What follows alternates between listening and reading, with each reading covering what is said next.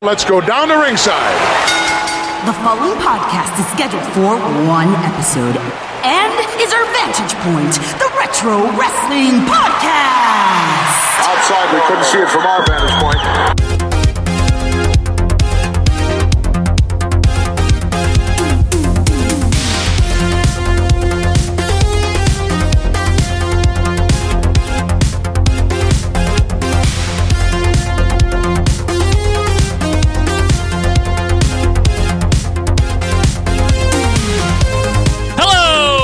Fans, and welcome to our Vantage Point, the Retro Wrestling Podcast.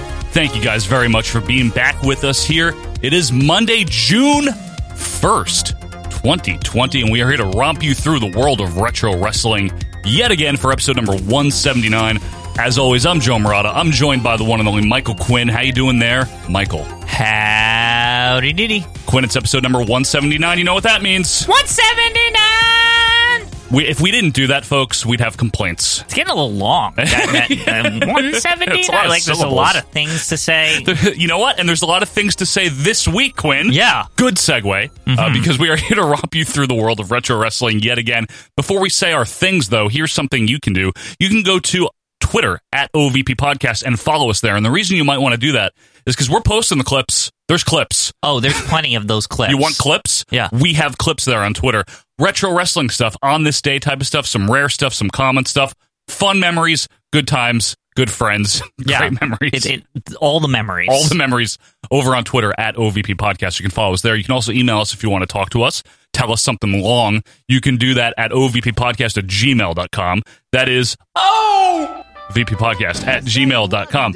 Look, when there's a nice place if you want to just converse with you and me and hundreds of other retro wrestling fanatics, where may that be, Michael? Oh, it's the nicest place over at Facebook/nice, not even .com. Just /nice. /nice. You just, somehow that works. It's amazing, the internet these days. They really can they can do everything over there, They huh? can. Like, it's amazing. Now they don't even need the dot. No, it's just Facebook/nice. Facebook/nice. And over there, there's a search bar at Facebook/nice. Okay, so what's that all about? In that search bar, you type our Vantage Point - Retro Wrestling Podcast, Bing Bang Boom, Tubes, Gore, Kaflooey. All that still works, even with the slash. Mm-hmm. And then you just hit the join group button and you're in.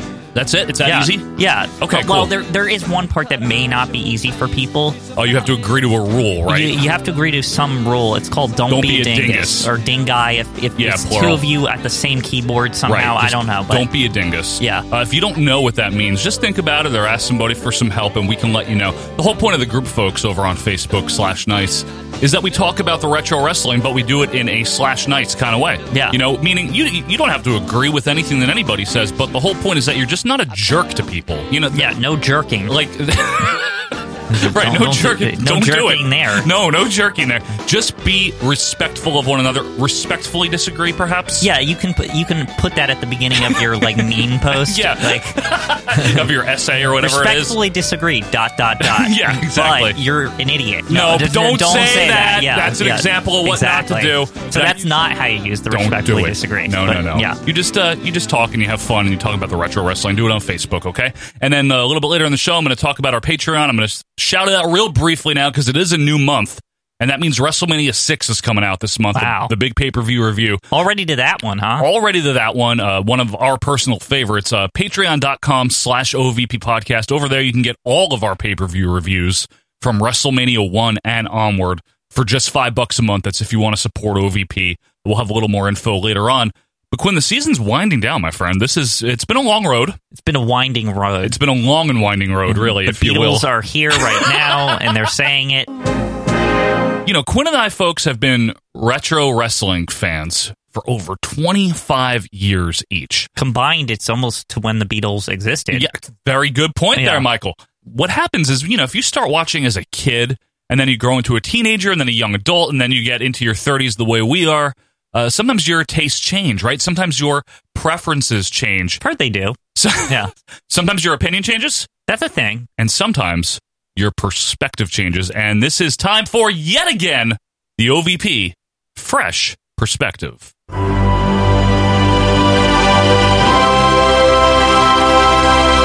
The sound of freshness. King. The sound of King. Mm-hmm. All right, Quinn, it's my pick this week. Last week, you wanted to talk about our beloved new generation era, which I had fun doing. They're very beloved. Yeah, very much I'm so. beloveding their videos right now. It is good, right? Yeah. But what I wanted to talk about, folks, is back when I was a kid, I started watching in 1994 and quickly submersed myself into all of the old tapes, obviously, from the 80s and the early 90s. And this team was around a real long time. And these guys I did not care much for until much more recently. And I'm talking about the Bushwhackers. Yes, the Bushy Whackers. That would be Butch, of course, and Luke. Now, you know what? Fresh perspective part 2 with this. Yes, is that as I've gotten older, I've actually had a harder time telling the difference, which is the funniest thing because when I was a kid, I knew exactly which one was which. Right. I don't know what that's about. Well, you know what? I still forget sometimes, to be fair, and so did Gorilla Monsoon all the time, and Jesse would poke him at it. But the Bushwhackers, folks, and I want to be clear, I'm not talking about their career as the Kiwis or the Sheep Herders. No. In when Stampede and bad guys or whatever. Right. Yeah. I know that they had some pretty well acclaimed matches, and they had a different style, a very hardcore kind of a brawling style from the 60s to the 80s. Hello, David Crockett! David Crockett? The Fantastics are a pain in the Sheep Herders' butt! I'm talking about specifically the Bushwhackers in the WWF. I never, ever liked them as a kid. I thought they were stupid. I thought they were annoying. And then when I got into the internet, in the later 90s, early 2000s, I saw, all the wrestling reviewers slagging them off, blah, blah, blah. They never had a good match, all this crap. But as time has gone on and I've gotten older and more appreciative of a lot of these golden era things, they're fun. I don't care, man. They are fun. Especially their stuff with the Rougeau brothers. Great stuff. That's the good stuff. The Thunder from Down Under, these guys. I don't know. Nobody stands up to the Down Under Blaster or the Thunder from Down Under! They are a good time. Well, here's one of the things, right? The whole idea that every single team and every single wrestler is there specifically only to have good matches and be serious. Mm-hmm. 5-star match and 6-star match. Where did that come from? It's a myth. Because people have things that they have to do on the card. Right. To be honest with you, the Bushwhackers seemingly were signed to just entertain the live crowd mostly. Yes. Here's the weird thing I think people forget about them is that they're very WE mascot people. They're just they really are. They're almost like you could envision the two of them coming out of the Looney Tunes, their heads popping out. It's WF, like that. Exactly. The WWF is the stars of wrestling ice cream bar. They were there to maybe provide a fun, humorous, lighthearted comic relief for 8 minutes. Right. Something like that. They never got in anyone's way. They never had a serious shot at the tag titles, really. They were never blocking a better team from something. Yeah, and even if the crowds were really into them, you're right. It's not like they were they should be the tag champions because they were over and shit. So theoretically, somebody can make an argument back to just these guys could be the champions because everyone loves them. But there was kids buying the gear, doing the motion, the thing, getting licked, and nobody was asking any questions as to why the hell are they kicking ass so much. Right. You know what I mean? They were just a good, solid, fun mid-card team that lit up the audience at the house shows, had some fun TV matches here and there, and they weren't supposed to be more than that. So I think they did their jobs perfectly, and that's kind of what I wanted to talk about. I know their earlier career as the Sheep Herders and as the Kiwis, they were a hardcore team, blood, barbed wire. Yeah. In the WWF, these guys are in their mid-40s already, early mid-40s when they started in the WWF. They're there to just provide a bit of levity and a bit of a break for the audience. And you could tell, from the early days, I think that's what they were hired for. I don't think they were... Vince was I'm going to make you guys the biggest stars in the world, and you're going to be bigger than the Hart Foundation and all my other teams, Demolition and all that shit. Brainbusters who are around, No, not at all, right? Yeah. Now, they were around a long time, too, which I find very, very funny. So, this is, to me, the only, negative thing I find with the Bushwhackers in general, especially when they're, way past their expiration date. You're what is this shit? 96? Yeah, you're just what? Because here's the thing, is that they're very of, 1989, 1990, 1991. I think of them Coliseum Video, goofing around and stuff. Lord Alfred. But once everyone starts to get a little pissy, especially in 1996, you're what the fuck? What are they doing here? You know what? You know what I mean? It's true, Quinn. They are there, folks, until September of 1996, and it's just like, how? Yeah, you're just like, what are they doing anymore? Like Steve Austin is becoming like the crazy Steve Austin feuding with Brett, and the Bushwhackers are meanwhile like debuting new uniforms and stuff. The kangaroo mascot. Oh God! Even though they're from New Zealand, that's a whole different story. That's another thing I want to discuss, because why would you say the Thunder from Down Under? That's like associated with Australia to me, not New Zealand. I think is Down Under a general like part under? of the world? The hemisphere? I don't know. Like, I just thought that, like, when I always thought of Down Under, just the term Down Under. It's Australia. It's very Australian. Right. Like, I think of, remember, like, didn't the Rescue Rangers go Down Under, like, for, like, a period of time in the early 90s? There was a period of time where they were Down Under, yes. Right, exactly. That's like, they would always say Down Under whenever they're talking about Australia. That's all I'm saying. But no, it's true. It's true, though.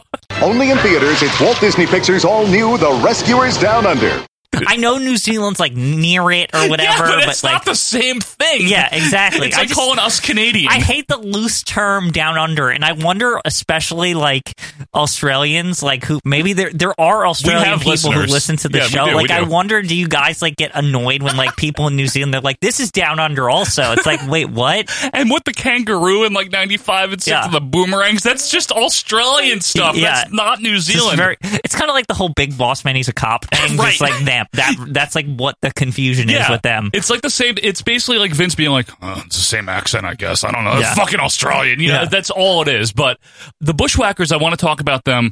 I actually think, and I'm not saying this to be like funny, I think they're a little underrated in the ring in the WWF, and we've kind of seen some of that doing the pay-per-view reviews. When they were needed to work, they could still work really good. They did their thing, and like I really have less and less of a problem with them as time goes on. It's kind of like Duggan too. Same thing. Like Duggan's kind of the singles version of the Bushwhackers in a weird way. It's like, although Duggan's a little bit more like Ivan Putski, and he got a little more of a push, right? But similar. Also, you kind of need that if you're a singles wrestler as opposed to a tag team. Yes, I agree with you. But yeah, very similar, where it's just that someone solid that was always over. Like, even though it's weird that the Bushwhackers are there in like 95, 96, were they not always over with the kids? Yeah, they were. I feel like that was like a hanger-on sort of situation. Like, I remember it's very legacy. As a kid thinking, well, they were good in the old days, so I should like them or something. You know what I mean? Like, that's the only reason I like them, not like because they're actually fun. It's like, part of me is like, what the fuck is this shit? Like, I know. I mean? That's what I thought as a kid. Yeah, I didn't like them. But it was like, I felt like I needed to like them because they were popular at some point. Right. And don't forget, they weren't really featured on pay-per-view too much. And I think that's a big reason why maybe they don't have a great reputation, is they didn't do a lot of great stuff on pay-per-view. They were in the Survivor Series tag matches, and they sold the programs at WrestleMania 6, Rhythm and Blues. You mean Double Trouble? Yeah, Double Trouble. They were at SummerSlam 91 with the Andre and the cane sticks and all that. Did they make their way to SummerSlam 92 at like, because it's, it's English, a little more international flair? I don't remember. I just feel like they were like associated somehow. Offhand, I can't remember if they wrestled in one of those unaired matches or that only was in the UK. Crikey. Yes, mate. They did bloody wrestle at SummerSlam 92. G'day. But they did cut a promo. Remember, like, we're going to sit on the Royal Throne! Yeah, exactly. And all that stuff. That's what I mean. They were there. They seem very much like they would be involved in that. Yeah, they were. They were there. But they didn't do a lot. I mean, maybe their most famous pay-per-view appearance is Royal Rumble 92 because of the Jameson thing. That match is one of the funniest stupid things I've ever seen. Like, as a match, it's ass, right? Yeah. But Bobby Heenan is hilarious. Right. And then the whole genius slapping Jameson is a Bladen and that whole thing. Yeah, exactly. That is one of their top moments as far as entertaining the crowd. It was. What do you think of their promos in general? I used to hate them, but now I actually kind of appreciate how stupid it is. Yeah, I mean, their promos are what they are. They're not like... They're not good, necessarily. They're not good. But they're not bad. They get the job done. To be honest with you, I really think they shine in segments or vignettes. You think that's their best thing? Anything. Like, I know it's stupid, but I always like, for whatever reason, the Lord Alfred gets electrocuted, like fixing the house with like the Bushwhackers, and it's like the dumpiest. What is that? It's so stupid. All of that is so stupid. And it's like an entire tape. Like there's like 6 segments of this shit. Like, you know what I mean? Coming, mate, coming! Oh, what's the first step in that, then? Oh, the first step! Oh, remember the first step? Lord Alfred, the first step is safety first! And they're just acting like complete buffoons. Yeah. It's like out of like an old Three Stooges freaking. This is a hammer. And then we need to mark where we do it because of you know. They're somehow like experts or whatever. Yeah. Like, oh, should we do that there? You know what I mean? And Lord, acting like he's like stuffy and doesn't know how to fix a house, even though he's like probably like not that kind of British guy. You know what I mean? He's a regular British guy, working class, if you will. My word. Yeah. And I just think the Bushwhackers got a lot of hate on the internet because they weren't putting on these really good matches. But I think the point is they weren't really there for that. And again, if someone's like, well, why didn't Vince just bring them in as the sheep herders and do all this? In 89 WWF, they're going to do that. They're going to do the blood thing, really, when they're trying to get over as a family product. 600 tag teams. Yeah. Also. But you know what I'm saying? I mean, they were already stuffed to the gills with the Brain Busters, like Demolition Rockers, Heart Foundation. Yeah, there's tons of teams, There was no room for them. They just needed to, like, the Rougeaus needed somebody to fight because they were goofy as hell, too. Ragu sisters! Yeah, and all that. Like, seriously, like, I wonder if part of it was like, well, who the Rougeaus going to fight? You know what I mean? It's like, we have like an odd amount of teams and we need to pair them with somebody. You know what I mean? Yeah, they did have a couple of pay-per-view matches, but I don't even think that the sheep herders gimmick would have worked for 89 WWF because what were they trying to do? They were trying to come across as sanitized and leave your kid in front of the TV as possible. Like 89, 90 was like the height of them trying to really clean it up. Yeah. You know what I mean? And then they can't do that in 91, 92 because that's during the frickin' allegations and the steroid allegations and the sexual allegations and all that. So when could they have been the sheep herders and been violent? The only time they could have switched them was to be honest with you, was that late 91, 92 period when everything was kind of like Jake the Snake biting a guy. Slapping Elizabeth. Like that would be the only, it's like, wait, why are the Bushwhackers acting like assholes? If it was the Attitude Era, point, Quinn. Like, if it was the Attitude Era, like if the Bushwhackers weren't old yet, you know what I mean? Like they would have, like, if converting them would have been actually a really fun process. Oh, yeah. Like, where they're like, they resent all this bullshit. And maybe they beat the shit out of Lord Alfred. So, like, you know what I mean? Like, something where, like, something dastardly, but, like, relating to their old way, like, of being goofs. Throw Jameson, like, into a pool or something stupid. Yeah, I don't know. Yeah. Probably something worse. Like, you know what I mean? Because they're supposed to be, like, crazy, right? That more was like their wild gimmick. Samoan type. Yeah, pretty much just like untamed beasts, savages, you know? And I don't think it would have worked any other time until, like late 91, 92 would have worked. You're right. Where that's like Tunney's getting involved more and, you know what I mean? That like whole period of time where it's like, wait, are they getting edgy? But then they don't. They don't commit to it. No, they don't. And that was, again, because of all the stuff that was going on. They just had to watch themselves. So overall, the whole reason I wanted to talk about them is because this is my last pick for Fresh Perspective this season. And I just wanted to kind of get everyone's opinion, and yours as well, on the Bushwhackers because they just seemed to be for a while universally hated. You know, they're so stupid. This is dumb. But that was the point. They're, the whole audience doesn't revolve around people in their 30s that are trying to relive the glory days. Right, There's kids that actually like this stuff. Right. And they did like it. As much as people try to like argue that wrestling isn't for kids, it fucking is. It's always going to be. At least WWF. Like for adults, like it's just kind of something like we can relive these fun old days, and maybe there's some new stuff that is sort of like it, but that it's never there. I mean, there's fucking toys of like every character in WWF. Like it's for kids, And I'm not saying it's not for adults either, and I'm not saying you can't get. It's fun for the whole family, so it has to be for everyone. Exactly. And the Bushwhackers were kind of like the TGIF, like the Miller Boyette, if you will, 8 o'clock show. They're great for like videotapes, to be honest. I really want to exemplify how great they are for like just fucking around with like Mooney and stuff. And just being like very loud and stupid. Yeah. And what was with them always like doing the arm pose even when they were walking? What is that all about? Even though they were standing still. You didn't ever explain like what that is. Well, like, the Bushwhacker, they just said, that's what they do, and like they never say like what is it? Does it mean anything? Like the New Zealand stomp, I think, is just like that's their marching pose. Actually do that in New Zealand? Like New Zealand fans? Do you Maybe know? in Australia. Yeah. No, they do it down under. But even when they're the Thunder from down under. But even when they're like, when they're standing still and doing an interview, they can't stop moving. They're very charged up. It's just the happy version of these like crazy like savages kind of thing. Like it's like, they're more friendly. They're very friendly now. Yeah. And folks, I've appreciated them a lot more the older I've gotten, maybe it's just my old age, or maybe it's just that I've realized that you don't need to take every damn thing in wrestling so seriously. But basically, I like the Bushwhackers now. Quinn, you like the Bushwhackers, or are you still like... I'm fine with them. It's not like a love or anything. Yeah, it's just right. Well, that's acceptable. You know what I mean? And folks, let us know if they're acceptable to you. Let us know if you've changed your mind on the Bushwhackers, if you've always liked them, never liked them, whatever the case may be. You can, of course, do that at OVP Podcast on Twitter. You can email us or join the group. Remember, Facebook/nice.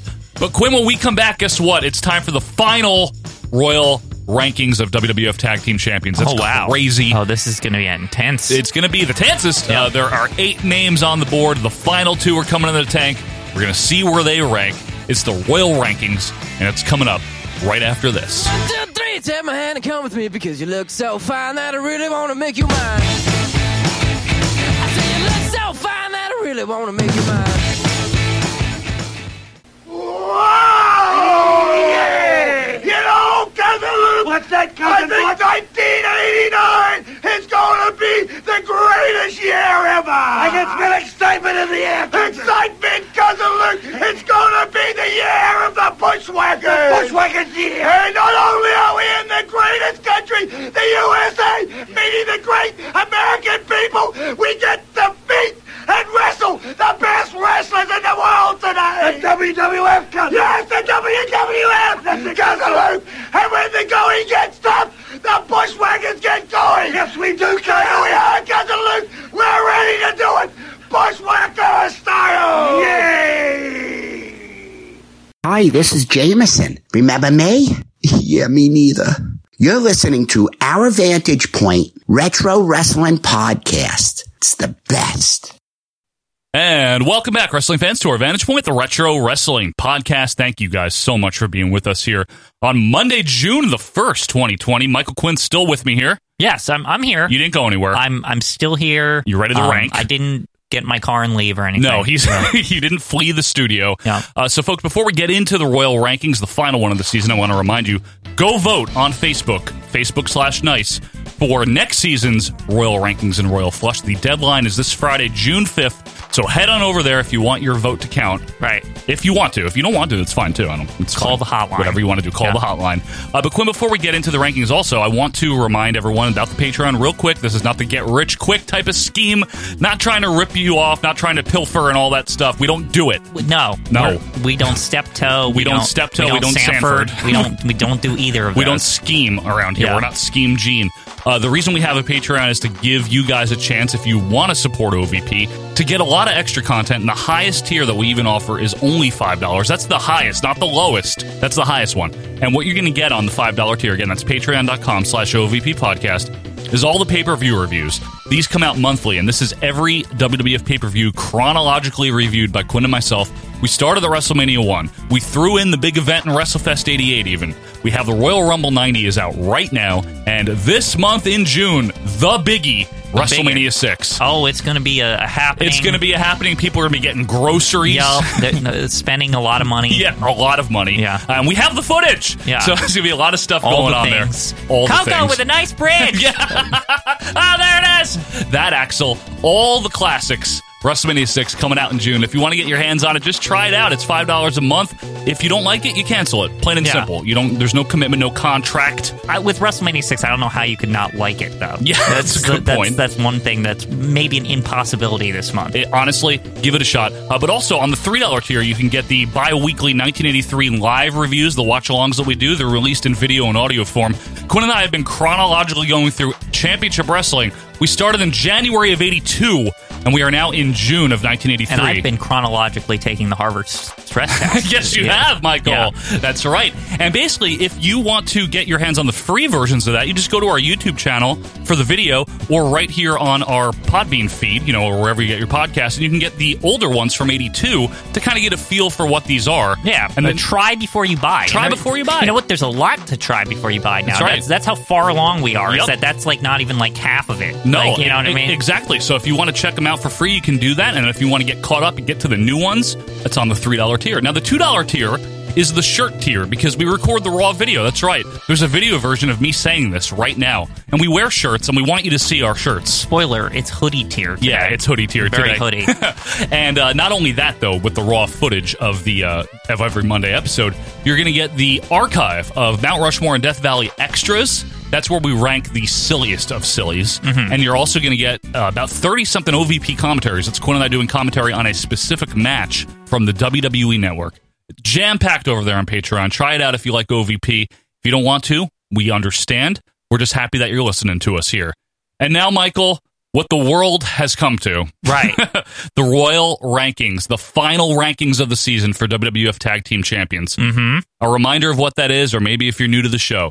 Before the season starts, we ask you, the fans, to give us a list of your 10 best and 10 worst of something.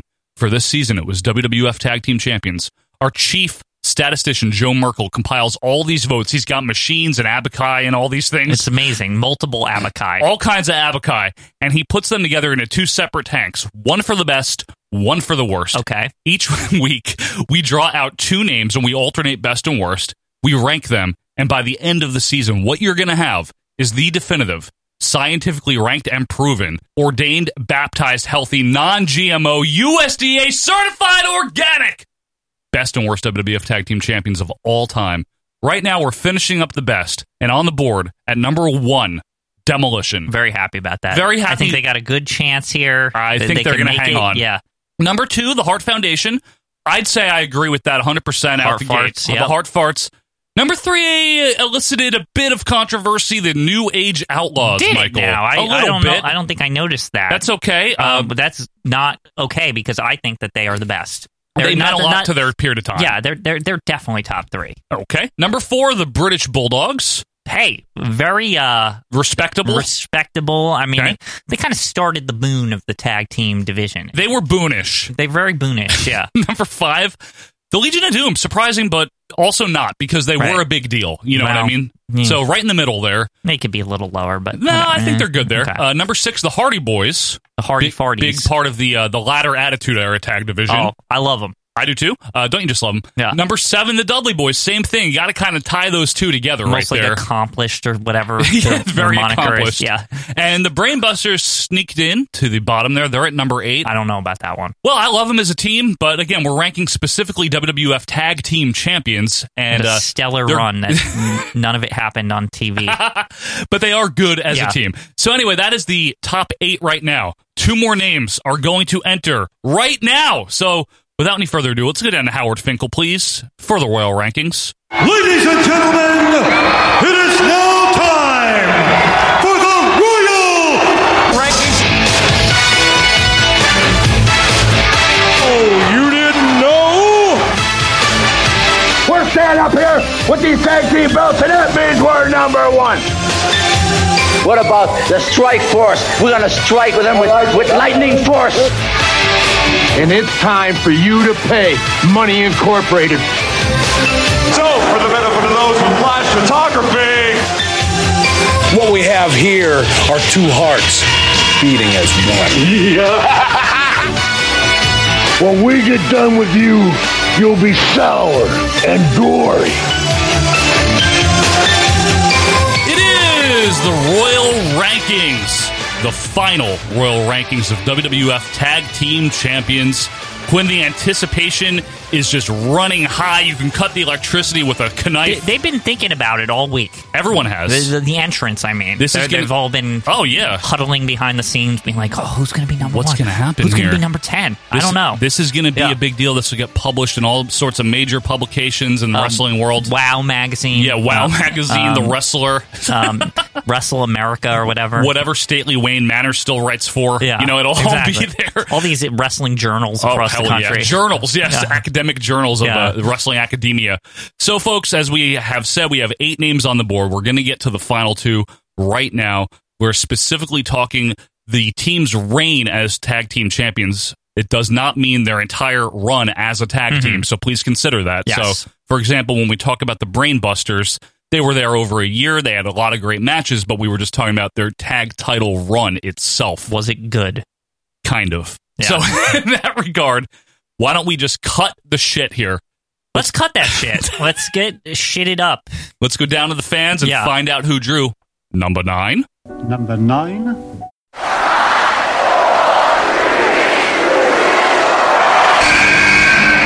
It's a new day. Yes, it is. Quinn, it's not an old day.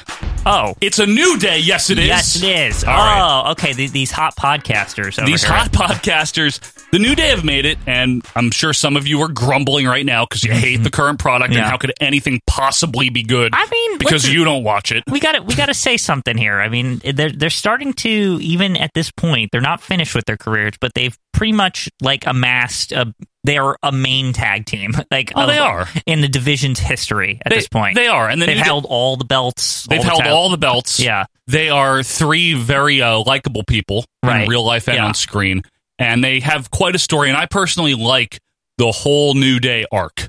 I really do. Yes, because what you have here is 3 guys. Obviously, Xavier Woods hasn't really been as big a part of the tag team version, but you had the 3 guys. But they're like interchangeable, aren't they? They're like a Freebird. They're a Freebirds kind of team. They did. Like Xavier does wrestle. Yes.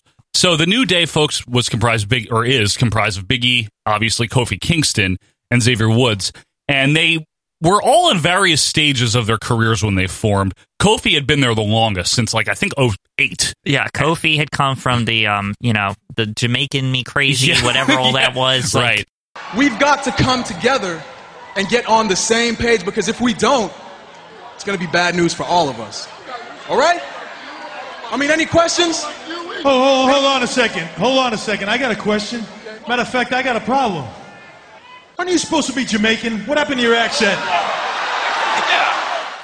And he was always looking for something. I felt like Kofi was like, wow, this guy's got a lot of talent. He can put on any kind of match. Yep. He's kind of in a weird way, the Ric Flair of New Day. You know what I mean? If we're the Horsemen, you know how there's one... Send your cards and letters to Michael Quinn at Ogden, Utah. I just mean to say it's the best wrestler. He's the best overall wrestler in that right, exactly. In triad. Yeah, exactly. And he had been there a long, long time. And then Big E had come in early 2010s decade, right, as Big E Langston, kind of a heavy. The heavy, the enforcer. Right. Maybe the Iron Anderson of New Day. Here we go. Yeah. And then Xavier Woods, Quinn, I guess you would probably call the Tully, right? So, yeah, I think I want to say this about Xavier Woods prior to WF. He was in TNA. Yes, I can't remember his name over there. It was Apollo or something. Yeah, it was Austin Creed. Yes. Apollo Creed, I'm thinking. But different guy. He actually, I think he had the America trunks and everything. They were going for that kind of thing. He's Apollo Creed. Yep, he was in TNA in the mid-2000s. Right, and I remember seeing him in the TNA there. And you saw him in the TNA? I did, and I always thought, this guy's got a lot of talent, because they really pushed him and stuff, and I was like, this guy's got a lot of talent. He seems like a guy that would work in the WF. Absolutely. You know what I mean?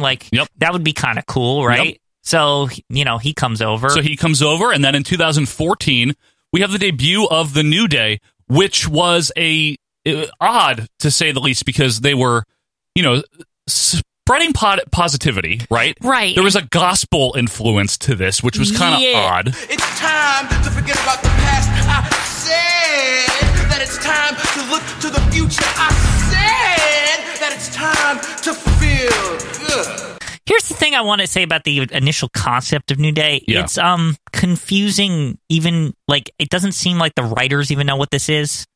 Vince thought that this was going to be a big babyface gimmick. Yeah, from what I understand. Thing, but I didn't even it wasn't even about that as much as I'm not sure what this is supposed to be. I was confused. Right. I was are they when it was Devon with the church thing? You know what I'm saying? I didn't know what they were going for with it. It was very much a positive gospel-inspired gimmick that didn't get over. Right. Slowly, they kind of turned heel. They kept up the positivity for a bit, but eventually turned heel. Now, mind you, they weren't humorous in the beginning. Right. They played it very straight, very positive, like The Rock in 96 kind of. My favorite aspect of them, especially when they were heels, was that that really jolly music that they always kept. And it's good. My favorite part about the music is it's so indescript and nothing. Indescript. I'm still amazed to this day that they keep it, because it has nothing, like, it doesn't, I know. It's not really associated with how they are, and it's just like the stupidest thing. And really, they only kept it because even these three guys, they were really talented. They are, and absolutely. They took every ounce of what they were given, which wasn't much, and they made a chant out of the song. Yeah. And it started because everyone was mad. It's like, New Day sucks. And then they just turned it into New Day rocks. Right. Yeah. And then as his heels, I think they started saying it was New Day. They and said everyone, it, yeah. And everyone's like, no, it doesn't. Yeah. It sucks or whatever. Kind of like the Daniel Bryan yes and no thing a little bit, right? But they turned their music into this. Yeah. And my favorite part is on top of all of this, while that was going on, they would like hop around to the beat and stuff. And you're just like, what is this song? Like, it was just so goofy, right? Yeah. So they win their first tag title together in April of 2015 in the Extreme Rules. They defeated the team of Cesaro and Tyson Kidd. What Remember year was that team? Again? 15. Oh my God! Okay. Yeah, it was like so long ago at this point. Then they lost them 2 months later to the Primetime Players. That's Darren Young and Titus O'Neil. Remember them? I do. And then they won them at SummerSlam 15 in a Fatal 4-Way. And this was, just for the record here, it was generally Big E and Kofi during this period of time. Right. They won them here, but they had the Freebird rule. Right. And so you could exchange Xavier on like title defenses on Raw or something. Correct. Yeah. And this was the reign, the one that they won at SummerSlam, August of 2015. They held the belts for 483 days. Wow. Dropped them in December of 2016 to Cesaro and Sheamus, a very good team in their own right. This was, I feel like the aim of this was, let's break the demolition record, right? I mean, that was what they were going for here. I would think so, Quinn. Right. And New Day, that's to me probably why a lot of people are like, oh, they should definitely be on this list, right? Right. Like, because they had them for so long. Yes. They I were think like, that's part of the reason they were why. Like a consummate tag team. They were. To this day, even like as we go into the future, I want to say this just straight out, even when certain members have gone on singles runs, like Kofi with the WF title and all that shit, right? Like they've always remained like, no, like they're primarily a tag team. Correct. Like, you know what I mean? They've never broken up. Yeah. They're still New Day. Now, that reign, and because this is a totally different era than a lot of the teams we've talked about, where we can just pick out a few really memorable title defenses, because there's a pay-per-view every single month during this era, and because titles get defended on Raw, we can't go through all that. The bottom line is, they had the titles for a long time, and that can be bad or good this day and age. It's bad when you're like Dean Ambrose, U.S. champion, and you never defend it. Right. But they defended it all the time. They were like on every pay-per-view. Correct. They were always like, oh, we're defending titles. Right. They even had like almost like the New Age Outlaws where they would like say you're world famous tag team champions and all this stuff. Like people were excited when they came out. Right. They started like adding little things like the Bootio cereal. The Bootio cereal got over. The trumpet with Xavier, which Francesca. was like my favorite fucking shit was the trumpet. And then that got broken by Chris Jericho, so they had Francesca 2, and then that one got broken, they had Francesca 2 Turbo. Right. You remember? That is the most New Day shit because also, here's all these things. What's cool about all this is it's strongly associated with the tag titles, all of it. Yes. And like they always basically had them. I remember like Xavier started the Up Down Down channel, and then you were like, oh wait, New Day like video games, and then that like our age, and they're like our age, and that started to work into like the gimmick, and basically they became like what I liked about New Day at their height was that they felt like this down to earth, like, oh, they like the things that I like. Even in my age group, right? But they also seem to appeal to kids, which is just like this. They had this great crossover appeal as a tag team. Right? I agree with you that the young and old liked them, and they're likable guys. Right now, this was originally the Raw tag titles, and then when they introduced the SmackDown ones, this was specifically the Raw ones. So for the record, this is not the original titles. Oh, of course, that we were doesn't talking even about. exist in New Day's time. Correct. Yeah. But they also won the SmackDown one several times, and that was for the first time in July of 17. I'm just going to run it down real quick. And then they dropped him back to the Usos, and they won him again in September. They won him again in August of 2018. They won them again in July of 19. And as of press time, as of recording time, they won them April of 2020. They are the SmackDown Tag Team Champions right now. They are. Now, those reigns aren't as notable probably as their 483 Raw tag title reign. Yeah. But it is worth mentioning. New Day has kind of kept the tag division afloat. I agree. Over the years. I agree. Also, the other team that I think kept it afloat was, actually, there's two teams. The Usos. And Cesaro and Sheamus are good. Yeah, that's another team, but that seems to have ended, I guess. So these guys, we have to break them down differently than we would for a team like the Hart Foundation, where it's just very easy to digest all of it. The bottom line with the New Day is that they were a popular tag team, still are. Mm-hmm. They did a lot of goofy stuff that if you don't like the pancake thing, first of all, that didn't even start until like 2018. So I didn't like the pancake thing. I thought the Bootios was fine as far as like food-related things with I didn't New Day, like it either. But that didn't even start until after this reign we're talking about. Right, Their the main one that they're known for, yeah. And second of all, ask yourself this question. Are you a kid? No? Okay, then you shouldn't like it because it's really like dumb. Fortnite? Yeah, right. If you like it, you're probably a kid. Right. And that's probably the aim. Guess what? It's not all about you, 41-year-old. It's really funny that we did the Bushwhackers today because the New Day kind of also serve that function. Right, exactly. But what's interesting, I think what sets New Day apart from a team like the Bushwhackers, as far as, a tag team champions, is that there's an emotional range with them.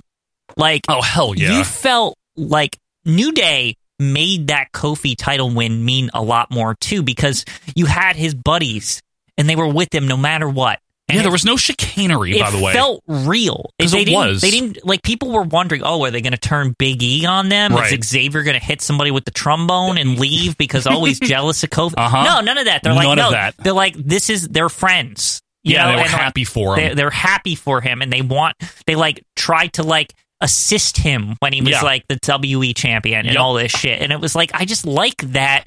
They kind of stayed true to their positivity thing. As their original gimmick. He stayed that way. It's not in the character of New Day to turn on each other. Like, they're not a team that should do that. Nicely said, Quinn. Yeah. And whatever you think of his reign as champion, that's on you. Whatever you think of it is what you think of it. But it was an emotional moment on a lot of levels when he won it. We were there. We got to see it. Right. It was really nice. It actually, and it really was. It also, to me, it's one of the rare moments where that WE title reign was also kind of for the New Day, too. It was almost an appreciation. It was like, oh, this team has done so good for so long that we want to appreciate one of their members.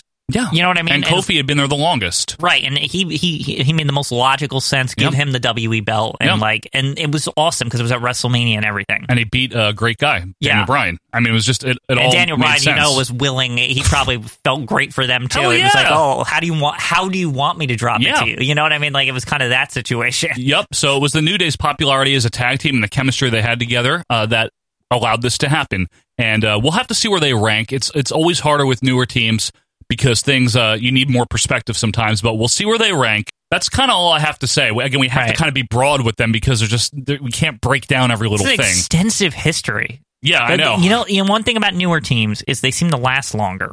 Lately. Yeah, lately. It's like, oh, these, they're just stuck in this, like, that's what they are. Yeah, which is kind of a throwback to the 80s when tag teams stayed together a long time. There's nothing wrong with that. Even when they deviate, like we said, with Kofi, Kofi wins the belt, it's kind of like, well, New Day still exists. Yep. Like, what I mean? Exactly. And they didn't turn on each other, and kind of refreshing, if you ask me. All right, let's find out the final entrant here. There's numerous possibilities. Maybe you have a certain team in your head. I don't know, but we're going to have to find out who it is, Quinn. There's only spot for one more. Let's go down to the fans and count down as we welcome the final entrant, number 10.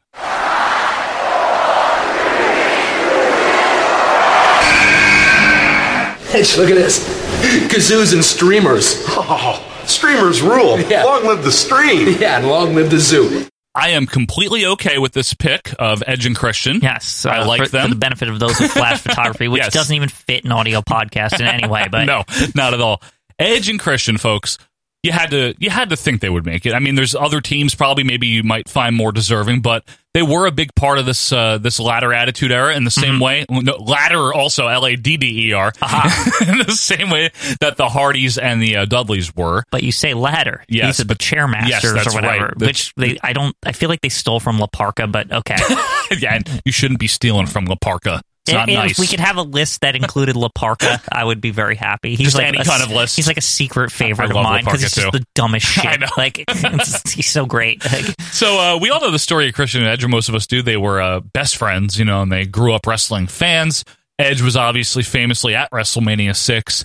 And Edge came to the WWF in 1998, and Christian did as well a little bit later in the year. This story sounds very familiar, Joe. Like, yeah, doesn't it? Like they're like the evil Hardy Boys or something. You know what I mean? Because they're good looking. They are. You know what I mean? Yeah. Like it's like they're like the blonde. Yeah, the blonde version. Yeah. So Edge came in and then quickly was in the Brood with Gangrel and Christian, and they were billed for like the entire time until like the later 2000s as brothers. Yes. Which doesn't get mentioned anymore. So, yeah, I wish it did because I felt like it would have been fun if they kayfabe kept that. Like yeah, they dropped it, though. Because to be honest with you, they look similar enough that you could be like, I could buy that. Yeah. You know what I mean? Like, yeah. You know how like some people just look sort of alike? Like enough that to the point where you're like, they could be brothers. Yeah, right. You know what I mean? Like that's one of those teams. Like Skip and Zip. No, I'm just kidding. No, but you're right. Definitely Edge and Christian. No, if they never said they weren't brothers, no one would have figured it out. Honestly, like, yeah. Especially when they both had the long hair in like 98 and all that. So anyway, Christian debuts. They're in the Brood, and then they're in weren't they in like the corporate ministry as the Brood they or got something? Absorbed at some bad. Honestly, like the Brood was just like to me a means of associating Edge and Christian together because Edge was kind of lost. He was like they did a singles run first, and it was like, but there was no room for him because there was so many mid carders at that point. And we think we knew him. Yeah, we think we know him. Though. There's a lot of hype behind Edge when he first came to WF too. They were like, yeah, and I was there was. I got to say this just about Edge in general, just as we get to the whole team here. Yeah. I was very confused about what was Edge? Like, why is like a Raven character? Why is he called Edge? Why does it show him in like a trench coat, like wandering the streets of New York? Like, I'm like beating up a guy. Yeah, I'm like, I don't get what he is. Is he just kind of a guy that's on edge? No pun intended. Yes, like, I think it was just he was supposed to be dark and brooding. Does he have like edgy. Insomnia? Can he not sleep? Like, he works nights. He's kind of sort of like Batman or something. Yeah, like he Batman. goes out and he beats up people at night and stuff. Like, I'm just trying to explain how like confusing this character was. That's the best connection I've ever. Edge is Batman. Yeah, you're right. That's what it is. Yeah, I just remember these vignettes where like it would show like a camera, but it was like moving really fast, and you couldn't really like see what was going on. It looked like he was just like literally walking the streets of New York City with like his hands in his pockets or something. Like, and you're just like, what the fuck is this guy? Right, like, it's real though. I don't get what he is. So like the Brood helped flesh him out because it was like, oh, okay, he's like a vampire. Yes, like, you know, and Christian was, and Gangrel obviously. Yeah, they're like the occult or something. Yeah, and then they phase all that out, and basically what happens is the Hardys are there by 99, right? Right. And Edge and Christian are there, and we have the Tit. Yeah. Terry Runnels' Tit. Yeah, right? The Terry Invitational Tournament. Right. That is the match that we've talked about when we did the Hardys that put both guys on the map as, all right, these guys could really be something. Yeah, and before that, Edge and Christian, I didn't associate with like jumping off shit at all. No. Because they were like taller. It seemed like awkward that they would do that. Right, especially Edge. Yeah, I was pretty like, tall. I always felt like, oh man, they're really gonna they're like, especially tall people. I always worry they're gonna like break their legs when they fall off something. I don't know why. Like maybe Sid? Yeah, exactly. I think that's where that comes from. Right. But especially with them, I don't know. Just saying. So if you're a tall person out there, Quinn's concerned for you. Don't jump off of anything, okay? Yeah, just I careful. just like when those legs, they can snap easier. It's just like, I don't know. It doesn't seem right. Maybe like Taz would be good at jumping off shit, but he didn't because he's like small. Yeah. That Oompa Loompa. Will you? All right. So anyway, Edge and Christian then kind of dump Gangrel because, you know, he was past his usefulness He's so at that happy. point. I don't know why he would get rid of him. With his chalice of he blood. He should have been their manager forever. Stop! He's great. And they get into the triangle ladder match that we mentioned with the Dudleys and the Hardys, and that leads to the WrestleMania 2000 match. And actually, that's where they won their first tag titles, was at WrestleMania 2000. I didn't even realize that. Wow. Now, these guys had the belts, I think, 7 times. And believe it or not, this is kind of odd. I was surprised when I looked this up because I needed to make sure. It was all within 2000 and 2001. They didn't have any of these like random one-off reunions in 2006 or something like that. You know what I mean? Like the Dudleys. Well, it could be happening soon now that Edge is back to wrestling. That's and, true. You know, Christian just never retires. Right. Like, so when they won them at WrestleMania, they were still faces. And right after is when they started to adopt their most famous like persona together. Right, the like goofy version. It's like, oh, we're not vampires anymore. We're just like friends who idiots. Fuck off. Yeah, and whatever we do. We wear stupid hats and sunglasses. Yeah. They stopped coming through the crowd. We did know them. We don't have to think we do anymore. We know them now. Now so we know it's them. Like, yeah, we don't. They don't have to hide in the crowd. And they did the whole insulting the hometown and sports teams, doing benefit of those of you with flash photography, which I loved as wearing a kid. The jerseys all of that the stuff. Other team. They teamed up with Kurt Angle sometimes as Team Eck. And then they added remember that? Team Eck? And then, yes. Then they added Rhino and it was Team Wreck. You know, this is sounding very New Day like, by the way. Like all the things all the in jokes that like built off like You're Edge right. and Christian, like that, like basically it just kept getting goofier in like layers. Also, like it was very like Chris Jericho-esque, how like when Jericho was like the goofy version in WCW, just 98. layers and layers of jokes added on top of it. Yep, they had their own phrases like reeks of awesomeness and all that stuff. Yeah. They were very entertaining. They dropped the tag belts to Too Cool for fun in May of 2000. Too Cool was one of those teams that was just hanging around, hanging and banging Just it, like, why turning not? it up. Like, Yes. you know, they're another great team. They were fun. Yeah, I like them. And then the Hardys got their hands on them, and Edge and Christian won them back in October. And this is the one where Edge and Christian wrestled as Los Conquistadores, right? If you recall, So they started that, right? Yes. Like I swear that they were the first to do it. But the Hardys did it the next night. Right, they like tricked them. They were like, "Wait, what? They still exist?" It's they like you should've- think like Mac Rivera is going to come They back? should have. That would have been hilarious. It would have been amazing if on the third time, they right. demasked them And and it's wait, just- it's like Mac and Estrada, and you're like, what? And they're old, and you're just like, what the fuck? That would have Like, been awesome. I think I would have marked out a lot Right? for that. Yeah. And Quinn, you'll be happy to know this. They win him again after losing him to the Hardys the next night when the Hardys were Los Conquistadores, right? Edge and Christian were the team that dethroned the beloved Right to Censor. Thank goodness. In December of 2000. However, that was short-lived as 8 days later, they lost him to the superstar team of The Rock and Undertaker. That's not fair. Why did they do that? I don't like when they do this. Like it's like oh, what a great tag team. Oh, let's throw like fucking Stone Cold and fucking Rock at them. Why did they do that? Yeah, what was the point? Undertaker is a little overkill. Like if it was Stone Cold and Rock, I'd be like, okay, maybe they got a chance. But fucking Undertaker, like what are they supposed to do about that? And just for the record, before anyone's like, "Oh, Russo," this is December of 2000. Yeah, it's it's not well Russo, past. so Yeah. shut up. God, I don't like when they overwhelm them. Like it's not fair. But they did win them on SmackDown 3 days later. Good. With Kurt Angle, Team Eck as the special referee. Good. We need Eck to figure Get that the get that off them. Get the shit off of Rock and Undertaker. Like, get out It's of the here. most unnecessary. Like, just so overkill. Right. It's like the Mega Maniacs wanting to win the tag titles while Hogan was world champion. Like, shut up. Yeah, it's like, please Go get out away. of here. Like Triple H and Stone Cold. Yes! Like, it's like enough. Like, come on. So anyway, the Dudleys defeat the Hardys at Royal Rumble 2001. The Dudleys defeat Edge and Christian. The Hardys get him back on Raw right before WrestleMania. Then the Dudleys also get him. Blah, blah, blah. Edge and Christian win him at WrestleMania X7. Which is like, to me, one of the most notable tag title wins because Edge does the speary thing off the ladder onto Jeff Harvey. And they fall like 50 feet or something dumb. My God! Yeah, my God, it's broken in half. That's like where that came from, I think. It's not.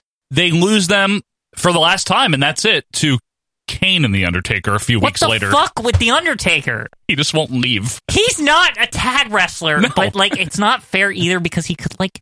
Here's the thing about being an undead zombie wizard: you could like win the tag title by yourself if you wanted to. He could, yeah, that's true. So it's like it's not fair. Him having a partner on top of it that's also like unbeatable. It's like the Fire version. How is that really at all fair? It's not. It's bullshit. Yeah, but guess what? That's actually it for their tag runs. It ends in 2001. They only had like a year of being the tag champions on and off. Right. And which is nice. Now, just on a kind of an epilogue on the Edge and Christian team, yep. There was like at Christian at Last Year on Your Own, and he has Peeps, problems with Jericho and Peeps, and all that. And then Edge becomes a rated R superstar. Best version of Edge. With Lita and all this. Yeah, Lita. But anyway, like they would go on after all those characters were said and done. The Edge and Christian team would reunite in podcast / WE network form, at, like almost like doing a New Day kind of thing. Promoting that. I'm just saying, like I always thought that it was funny that they have an entire show that revolves around just the tag team from the Goofy era. It's true, like, man. Like the tag that team version.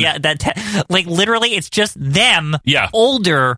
Doing the same like 2000 2001 thing. They're stuck in that, but they're like, I don't know, friends with Tommy Dreamer, and they fuck with him and stuff. Like that show's funny sometimes. It too. can be. It can. We're back. Yeah, the we're back thing was like the funniest thing. I forget what that was about. Ica Pro. Yes. The Ica Pro. Yeah, like it's just. I just like that the Edge and Christian team gave us that, and I think we just need to give them. They were inspired by us, I think. Two best friends growing up wrestling fans to do a podcast. That's really what it is. Or the Hardy Boys. No, we were their inspiration. Yeah. So that's Edge and Christian. And I think with that said, I think it's ranking time. Are you ready? We're back. All right, Quinn, let's run them down one more time for you fans at home for the benefit of those of you with flash photography. Number 1, Demolition. 2, Hart Foundation. 3, New Age Outlaws. 4, British Bulldogs. 5, Legion of Doom. 6, Hardys. 7, Dudleys. And 8, the Brain Boosters. Quinn, it's always harder when you have like a very recent team. Yeah, it's not. Here's the thing that I feel like is unfair. It's like the New Day, they could retire, in 5 years or something, right? I mean, how old are those guys? They're our age, except Kofi's older. Okay, so they'll probably Big E and retire Xavier are in like what? our age. 5 to 7 years. I don't know, got a lot. sure. They got a lot left in the tank. There's gas in that tank. Let's put it that way, right? Sure. I feel like we could look back in 5 to 7 years and say, man, New Day might be number 1 for all we know. We don't know. You know what? That's all I'm saying. Is like they could have like the most heroic fucking matches, right, like till the end of time or whatever, right? Right. But right this second, I can't. I know they're better than the Brainbusters. First of all, that's where I was going to stop them, though. Right, exactly. Above the Brainbusters. I feel like they haven't ascended the Hardy Boys, Edge and Christian, Dudley Boys level yet. Like, but they're like they could. Right? Right. They could be back. They could do it, right? Like, see, part of me says, well, we can hop them over both boys, because of the frequency of which they had to defend the belts and how long they had them. The range of it. Like the range of it. Like all the extra already. Yeah. There's all this extra stuff, like the web show and the fucking, like the WE title help thing. Like, title help. Like the pancakes and the bootios and all the extracurricular trombone shit that went along with all the trombone, Francesa 2 Turbo. And yes. Like all this stuff has a lot more depth than just this shorter run of the Hardys, Dudleys, Edge and Christian like feud thing. Right. But exactly. The problem is that I can't say that it's better until it's all done. Because something could happen where it's like it just negates all of that. Like it's just really they turn on each other and it's shitty or something. Right. Like, you know what I mean? Like, or the other thing, Quinn, not only not having enough perspective, is they are competing during a time where there's 2 tag titles and the belts don't really matter as much. To be fair, I want to say this about the current division. I feel like it's actually, when we look back on it in the last 5 to 7 years, I want to say, that it's actually been a competitive, long-range division, and I don't think people give it enough credit because, like we said, there's been consistent teams, even teams that were like thrown together like Cesaro and Sheamus. They're great. But they were long-term. They weren't like just thrown together. And so were the Usos. The Usos. And there's other teams. And like Dash and Dawson. Yeah, they were good. Like these are teams that stood the test of time. They were around for at least 3 to 4 years at minimum. A big deal. And like I feel like this division will look back on this sector of the tag division and be like, it was actually not that bad. Generally very exciting. So, but again, I can't, with the New Day not done, I can't in good conscience put them above teams that are done. I know, it's hard. It really is hard. Part of me really wants to hop them above both boys teams and put them below LOD. I think they're right below LOD also. I'm agreeing with you on that, but I can't, while it's in progress, do it. I think is what the problem is. We can already agree that they're better than the Busters as WWF Tag Team Champions before anyone gets all up in arms. Right. We can already agree on that. 100%. I agree. All right. It hurts me because I really feel they could. I feel like if we did this like in a year, we'd probably have them above the boys and stuff. I feel like if we did it in 5 years, there's even an argument better than Legion of Doom. I'm not kidding. Like, as WF tag team champions. No, I understand. Like, not greatest tag team champions of all time or anything. Calm down. They're very associated. They had both the WF tag titles, so to me that equals just the WF tag team champions. You know what I mean? Like, it's just like, because that's the thing is the fact that they went all over the company. They're kind of the all-ranging WF tag team champions. It really was good for them, and it really was good for the company. But I think, let's just in progress. Yeah, okay. So we'll put them IP next to their name. Okay, there you go. We'll put the Busters down in number 9, and we'll put the New Day above them. Right. Barely below the Hardys and the Dudleys, though. We agree. This list is very competitive, by the way. Can I just say that? Yeah, there's no blowouts here, really. It is action-packed. I think the Brainbusters are the only team that's weird. Yeah, even the New Day seem like they belong here. Like, you know what I mean? I agree, and for a newer team to make the list, that does say something. They're kind of like, you know what?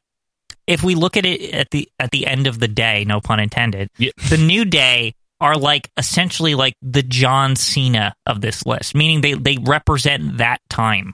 Like, you know what I mean? Sure. No, I get it. Yeah. I know what you're saying. Maybe the Roman Reigns in this sense. All right. We'll see. So we have the New Day at 8. That's a hard decision because I really wanted to put them higher, but I think I'll lock in with you. Really want to. I'm not opposed to it, but I think also we don't have the proper perspective yet. We really don't until it's over. Okay, so we'll keep what if them at 8. they have like a really amazing like leave the memories alone WrestleMania retirement New Day. You know, yeah, no, I know the day is over. It's an old day now. Yeah, it's time to retire. Okay. So number 8. They get crushed like the New Age Outlaws or something. Stop it. Yeah. Don't bring that up. All right.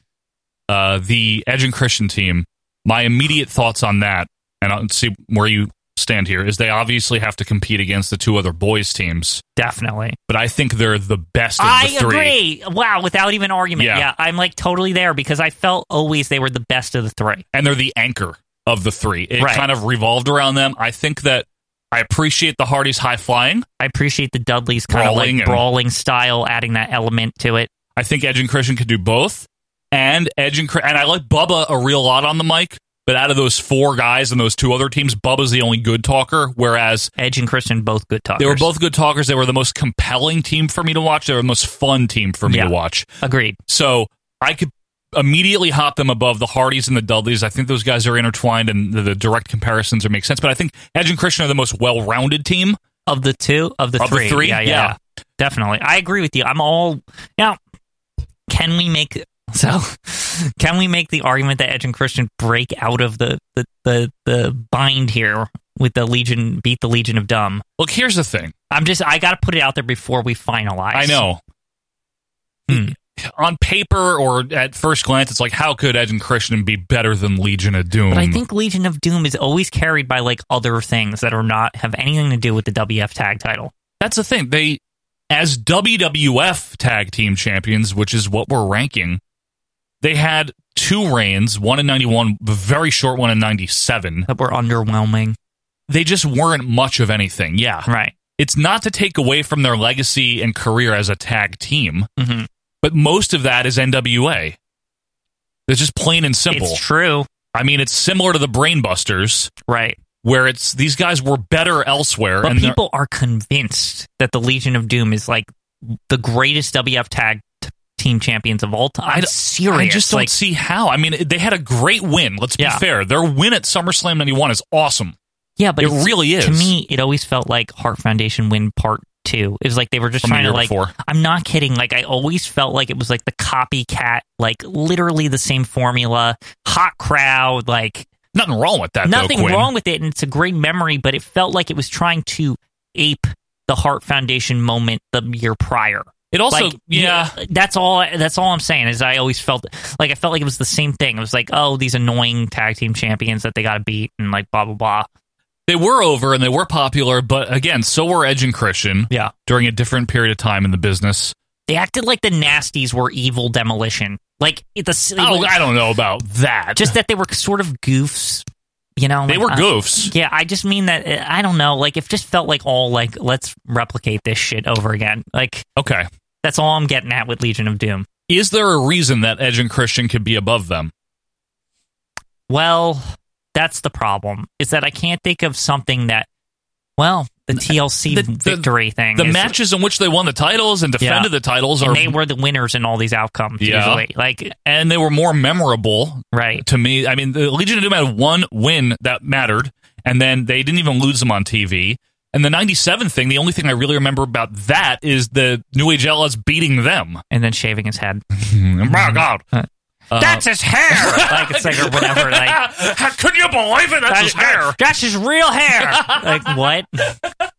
Other than that, people's mileage is going to vary. I think they're better than LOD as tag champions. I do too. I think it mattered more. You know what upsets me is just the nice and neatness of having like the boys. Yeah, the boys and the Christians and the Edges together. But for the sake of like organization, that doesn't seem like a good way to list something. No, I know. I don't think they're better than the Bulldogs, though. I don't either. Honestly, I think they're not like pioneers. No, like, you know what I mean. Like the Bulldogs, the reason I think that they hold so high is because like they really kicked off the tag division being something that isn't just like Chief J Strongbow and like and Jules and fucking Strongbow. around, like, or you know, Sheik and Volkov. Yeah, exactly. People like that.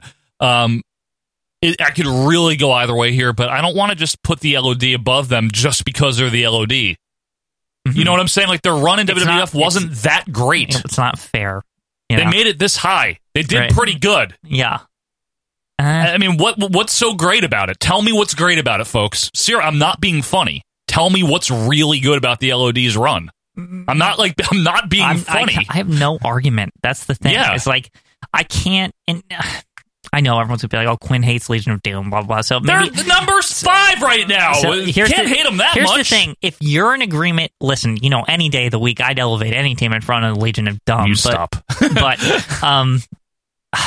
if you are okay with it, I'm okay with it. Let's put it that way. I just think... Only if you weren't okay with it, I wouldn't allow it. You're yielding, basically. Yeah. I just think that what Edge and Christian did in 2000 and 2001 for the tag division and the feuds that they had, a lot of that was just more engaging, exciting, entertaining, and better for their careers than what the LOD specifically did as WWF Tag Team Champions, which wasn't that much. If you like LOD more, great. Like them more. I'm just saying. It was always built off the NWA thing. Yeah, and it's not that that they shouldn't have had the WWF tag belts. I think they should have. Oh, they 100% should have. Right. But if you disagree, just let us know why, okay? That's it. And I'm interested to know why, but I want to put Edge and Christian above them. I hate to say final word on the Legion of Doom, why they're not better here. Right. Is because ultimately, when they were brought in, it was like, oh, this is supposed to like eclipse Demolition. Like, basically. Kind of, yeah. Right? And it was like, it didn't. It just, there wasn't much going on. Demolition was way better. In WWF. And that soured the LOD run because it was like... soured and gored them. Yeah, because it was just like, I don't know. It just... It was like, we finally get them, right? Yeah. But it's not as cool or something. Just, like, I don't know what it is. It was just underwhelming. Yeah. That's all. So I have nothing against them as WWF Tag Team Champions. I think they should have won them.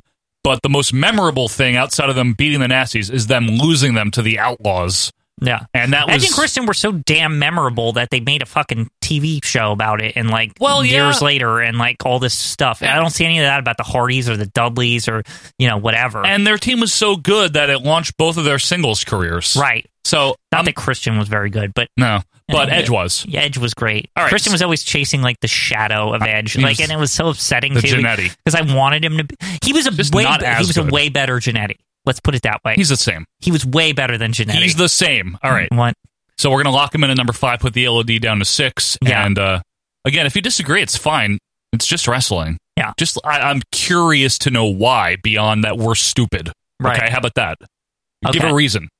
Okay. Think of something to articulate and write it. Yep.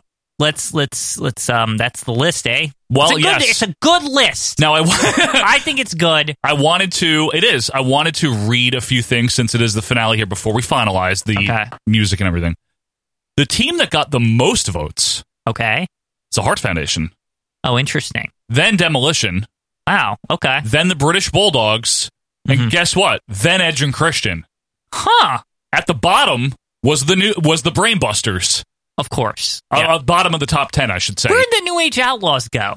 How are they on the... They are above the LOD and below the Dudleys and Hardys. That's weird to me. Now, I also want to list off some people that just missed it, okay? Because I like to do that sometimes. Okay. Missing it just below the Brainbusters was the Steiner brothers. Very similar vein, though, right? Went to college. But stop. They are worse than the Brainbusters. But very similar vibe, where it's like they were better elsewhere, just like the Brainbusters, right? Right. Just like LOD. Just like LOD. Right below them was Owen Hart and the Bulldog, which is a good team, but again, I don't think they should have made it. And right below them was Strike Force, who were going to strike with force. With Lightning Force. With Lightning Force. How the hell did Strike Force even rank in? People like them, Quinn. They were number 13, okay? What? They were a good team. That's really weird to me. And then Rock and Sock was below them, if you're interested.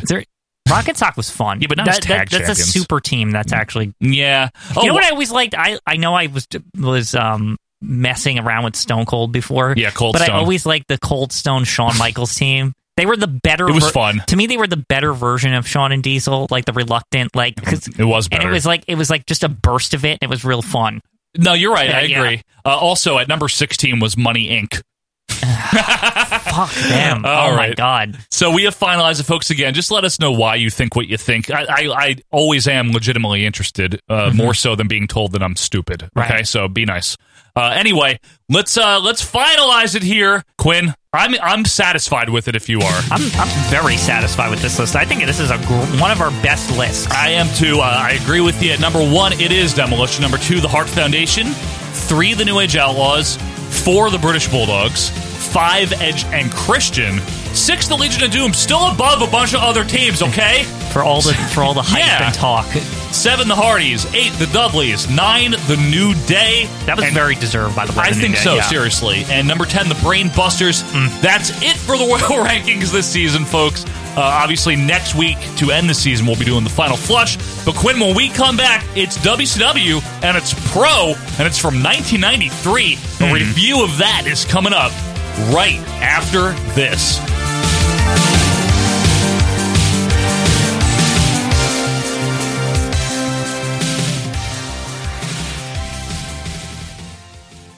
Hello, wrestling fans. It's Joe here, and while we're on a break, I just wanted to take a moment to shout out 3 friends of the show. Check out The New Day Podcast, hosted by 3 guys that have actually worked in the actual wrestling business. I'm talking about Xavier Woods, Kofi Kingston, and Big E. They're going to bring their unique perspective as fans, but also as people that actually work in the industry, to a very creative and entertaining podcast. New Day Podcast. And then check out Greetings from Allentown, hosted by one man, Peter Winston. He'll take you on a whimsical journey through retro wrestling's past. It's unique, it's quirky, it's Greetings from Allentown. And finally, if you like your retro wrestling slathered in barbecue sauce, check out Mike Mills and Booking the Territory as they bring you the very best in the Southern fried wrestling. We're talking about Smoky Mountain and the NWA. It's Booking the Territory. So again, our 3 friends of the show, The New Day Podcast, Greetings from Allentown, and Booking the Territory.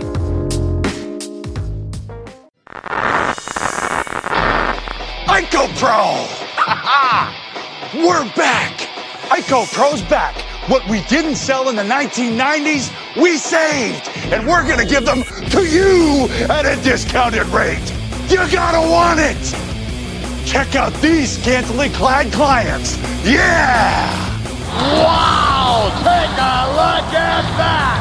Holy cow! Look at that mass! Give it to him! Ooh, look at this striation! Talk about an air of confidence! I go pro! Did somebody say I go pro? Oh, I'm so jacked! I just snorted a liter of French vanilla! Woo! Woo! Woo! We haven't changed the formula since 92! That's 25 years! I go pro!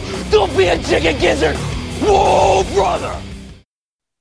And welcome back, wrestling fans, to our Vantage Point, the Retro Wrestling Podcast. Thanks again for being with us here on episode number 179. 179!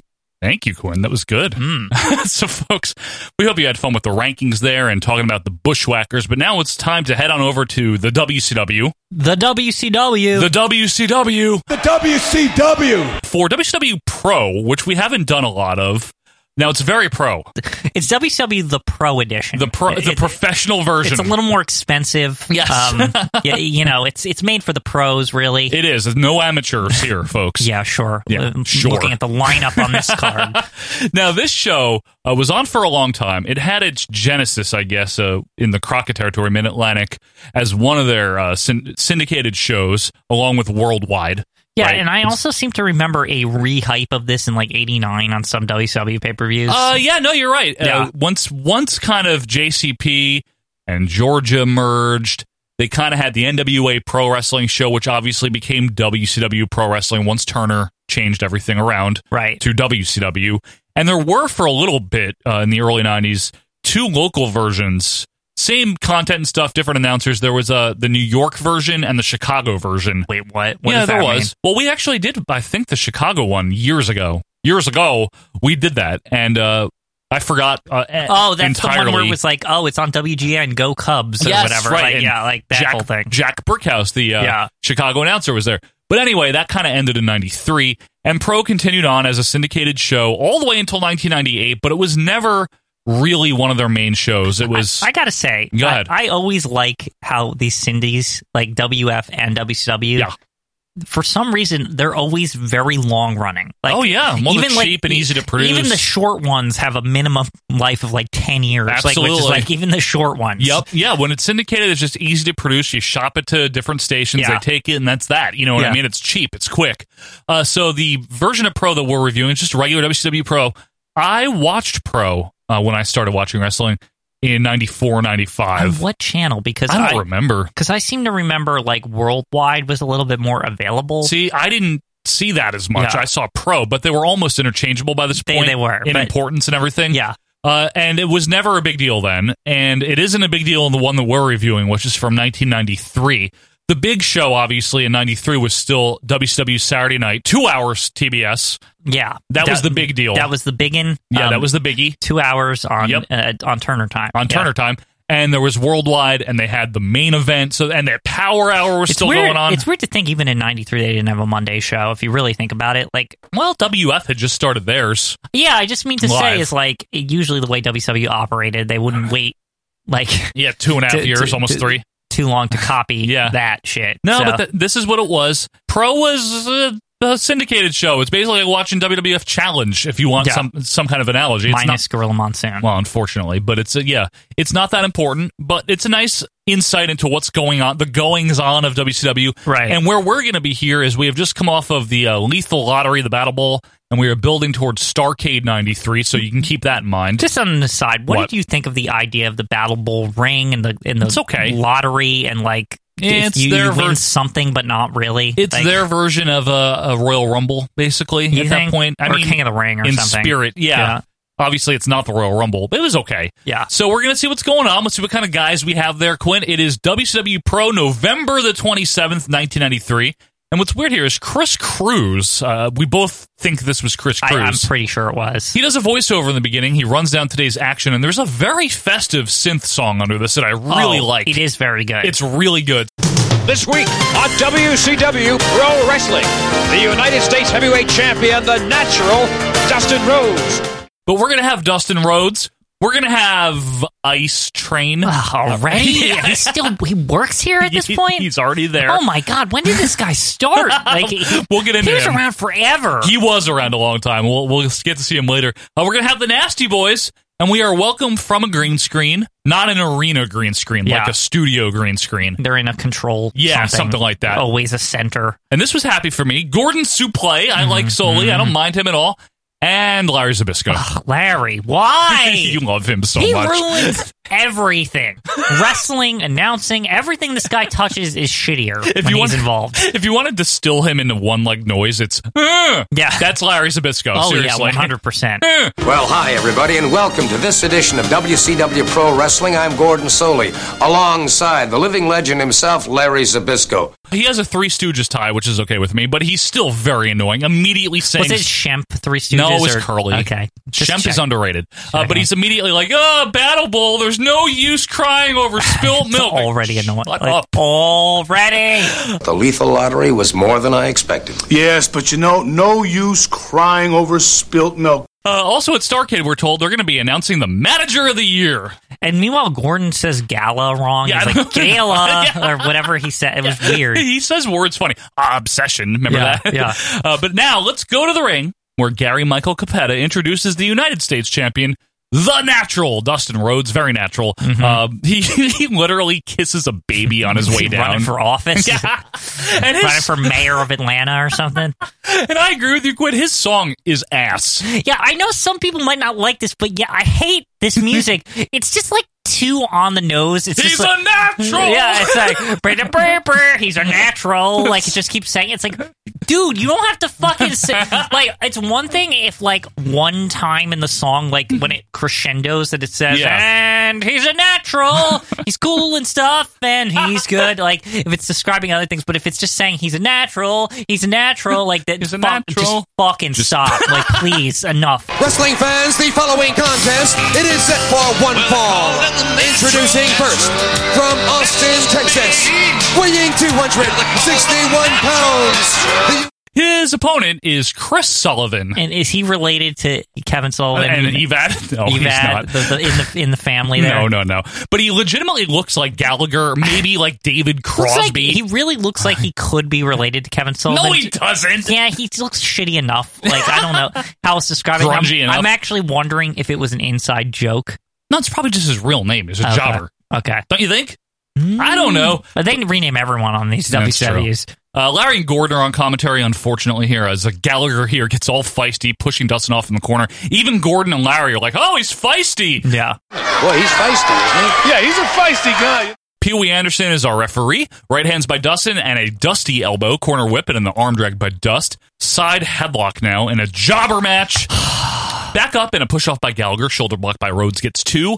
More headlockery as Larry says, when in doubt, there's a saying. Keep it simple, stupid. What the fuck? Like, shut up. Like, what is he, James Carville? Like, I don't know, like, what?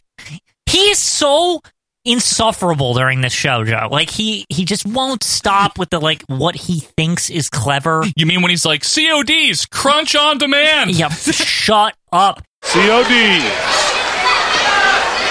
Crunch on demand, I guess. Horrible! Just stop talking for the whole show. Let Gordon just fuck around. I know, he's good. Gordon's good. I like him. He's okay, but like, yeah, he, let him be Gordon. I know. Snapmare into a double chinlock by Dustin. Back to the headlock we go. This stinks. This match is bad. Like 1981 here. Even, what is like, this? Dustin Rhodes is usually fairly okay. Yeah, and but I think this is poor for him. Yeah. Like, honestly. It's boring. Sullivan with a few punches in the corner. Whip, charge misses, of course. And a bulldog gets the win for Dustin Rhodes. Swell. His song really does suck. Yeah. We hear it again. Natural. He's a natural. So good. He's a natural. A natural athlete? Is that what they mean? Yeah, he's just a natural at it. He didn't need to like practice. He didn't need to go to power plant or anything. He just he's Dusty's son. So he's like, naturally he good. He saw wrestling and was like, I can do this, and he just did it. And he was like amazing. He's good at it. He's a U.S. champion or whatever. He is. Over to the brand new Mean Gene Okerlund in front of like a Kmart children's photography background. Poor. It's bad. He hypes up Lord Stephen Regal and Sir William, with Bill Dundee. Right. Before launching into his Starrcade 93 cell job here. You know what's really weird? Seeing Gene here in November 93. Yeah. He's hyping Starrcade. A few months ago, he's breaking up a fight between like Diesel and Mr. Perfect at SummerSlam. It's very weird. Isn't that weird? Yeah, it's not. It just feels wrong. I always hated Mean Gene in WCW. Seems too close. Yeah. Well, here's the thing. I never liked him there. I actually like him. I like him. I disagree with you there because I don't like it. Honestly, I feel like he did a good job after about a year or so. It felt like he never wasn't in WCW. I'll give you that. He's a true pro. He did a great job at acting like he was a real WCW like aficionado. Like, you're right, and that he knew every single person on the roster. No, you're right. That I don't know. It's just I just think he actually of the transition people. Him and Bobby did great job transitioning. Bobby, especially in the beginning. Yeah. Gene is a true WCW pro. You might say. Yeah. Anyway. That's why he's on the show, obviously. Yes.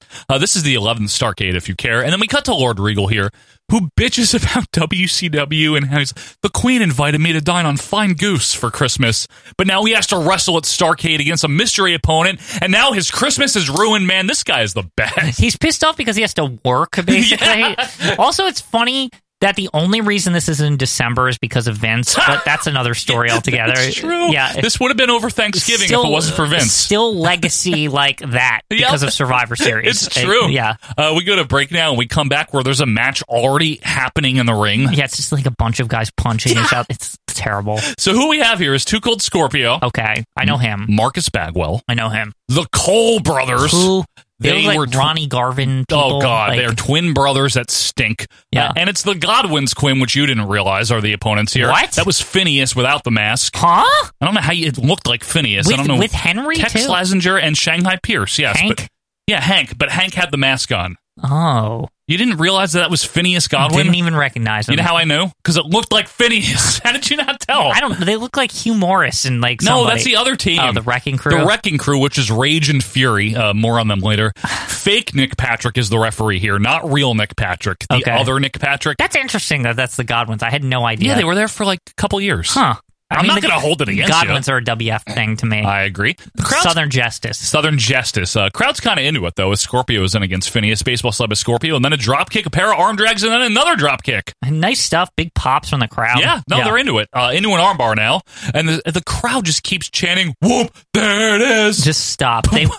And it's more like whoop, dare it is, like the whole time. It's horrible. It's very annoying. It won't shut up about it. Clothesline by Tex here into a crucifix fallaway slam. And the crowd is all like, ooh, like it's like a bad spin on Wheel of Fortune. I'm not kidding. Like it's like when you get the and then bankrupt. Like, everyone's like, oh. Tag into one of the Cole twins here. These are like my worst nightmare again. Like it's two Ronnie Garvins. Like if Ronnie Garvin went into a cloning machine and then like two of him, like the two pods were on the side of Ronnie Garvin and they both like come out. They're bad. There's no charisma, no anything. They're just longer Garvin mullets. They have like Garvin's hair in the front and just like this like cascading mullet in the back. It's terrible. It is so bad. It's really poor. It's not really a wonder that these guys didn't make it. Oh, they're awful. Yeah. Tag to Fury, Irish whip, and a big power slam. Elbow misses, and a Cub Scout gets excited at ringside here. Bagwell with like a hot-ish tag and stupid hair. Baby Buff is so weird. I know. Like he is just what he tried so many different tag teams. I know. Scorpio, the Patriot. I think part of his problem also was the fact that they called him Marcus Alexander Bagwell. It's like too much to. Alexander is one of the longest syllable names. Like, why would you put that in someone's? Maybe Marcus Alex Bagwell. Maybe it's a little more quick. I just think Marcus Bagwell is fine, though, right? Yeah. I mean, honestly, I don't really need to know that his middle name's Alexander. No one needs to know that. Big Splash gets two here as Henry Godwin, that would be Shanghai Pierce. He's still wearing his mask because whatever. I don't know why. Phineas comes in, Irish whip and a back elbow. Like we said, the crowd's into it, at least, as Henry Godwin gets in now. He antagonizes the face corner while the other three heels are double-teaming Bagwell. Get on with this. This match is ridiculous. Yep, and again, the Cole twins, they're seriously straight out of like 1987 somewhere in the Deep South. Oh, yeah. They do not look good. I was actually wondering, and I'm not joking, I was like, maybe this was like the Ding Dongs without the mask on. No, it's not like Ding Dongs. I couldn't. They just look so dumb and They're goofy. Crappy. Yeah. They're a crappy team. I was just trying to in my head while I was watching this. Like I was just like they must have done something else, right? Like, no. Now, Rage and Fury, by the way, one of them is Animal's brother, but not Johnny Ace, like the third brother. I'm not making that up, by the way. There's a third brother. What? Why wasn't he in the new LOD? I don't know. And the other Heidenreich. And the other one is a guy named Al Green, in case you were wondering. Anyway, Rage is in now with a scoop slam for two. Choke slam and an elbow tag to Fury. Irish whip is reversed by Bagwell, but Fury slams him down and then goes up top and tries whatever, but Bagwell gets a foot up. Larry says the ref's last name is Atkins, so at least we're getting close with this fake Nick Patrick. Oh, okay. I don't know the guy's name, and I'm intentionally not looking it up. One day they're going to tell us his name. Larry Atkins. Mike Atkins, isn't it? I don't know. Folks, let us know. With the fucking fake Nick Patrick, he's like such a mystery. It's still so weird to me that there was two refs that look exactly the same. He did look a lot like Patrick. The only situation where that ever happened was Hebner, but right. That's because there was an actual twin. Well, plastic surgery, I thought. I'm not sure. One of the shitty Cole twins gets the warm tag. So does Phineas. He cleans a little bit of the house. No one cares. All 8 guys are in now, and some chaos has erupted. Everyone brawls. Lots of brawling. Yep. Phineas tries to use his bull rope, but Scorpio yanks it away, tosses it to Cole, who nails Phineas, and the ref just calls it DQ, and we just leave. Neat. And bull rope. It was a cowbell. It was very Christopher Walken. It was amazing. The cock and a walk, baby. And if Bruce Dickinson wants more cowbell, we should probably give him more cowbell. Say, baby. We're back now. We're the WCW Tag Team Champions, the Nasty Boys, another team that was just over in WWF about 6 months ago. Oh, wow. Was that recent, huh? Yeah. What is this number? Yeah, April, May. They enter with Missy Hyatt. Hi, Missy Hyatt. I'm your host. Their song is so good. It sounds very Jimmy Hart. It's not the Nasty Boy. It's not that one. It's a different one. Their coats are like junky, though. They are. But I gotta say, Missy looks really hot in her like Madonna Vogue hair look. This is good look for her. Like she looks like she can sort of talk now all of a sudden. I have things to say about this I like this look on Missy. I am totally for this. I don't know what the fuck. Like, why did this take so long to figure this shit out? To make her a heel manager like that? I don't know. Yeah. She's really good here. Their opponents, the Nasties, are Tommy Angel and Scott Studd, which are good names. And I'm pretty sure Scott Studd is Scotty Riggs, You right? are correct about that. So I got the Godwin's wrong, but I definitely noticed this one. That is Scotty Riggs. The referee now is Nick Patrick, Mustache Edition. The real Nick Patrick. The real one. Yep. Like the real Ghostbusters or whatever. Sag starts with Angel and hammers away with forearms and shit like that. Now, meanwhile, Larry does the whole Missy needs to do the dishes for the nasties in an effort to like piss everyone off, which would be unique if he didn't do it every single fucking thing he's on. Like, every time he pulls this crap. Like, he thinks it's so funny. Like, he did it till like 98 or whenever the hell he left. 99? Like 2000 he was still there. Oh my God. I feel like do the dishes. It's in every fucking thing. I know, it's annoying. Yeah. Irish whip is reversed, but Sags gets a shoulder block off the ropes, and Angel with a hip toss and an arm drag. Sags bails out and is comforted by Missy, while Knobs is like, I'll smack your damn face into someone in the crowd, and Missy's like, you're fat! We can indeed, and the Nasty Boys are regrouping and thinking this one over again. This is so much better than like, I'm like a showgirl with Eric Bischoff and costumes and bullshit. I'm your host. I'm your host, and it's better than I'm your host and like I can't talk on that Missy's Manor thing.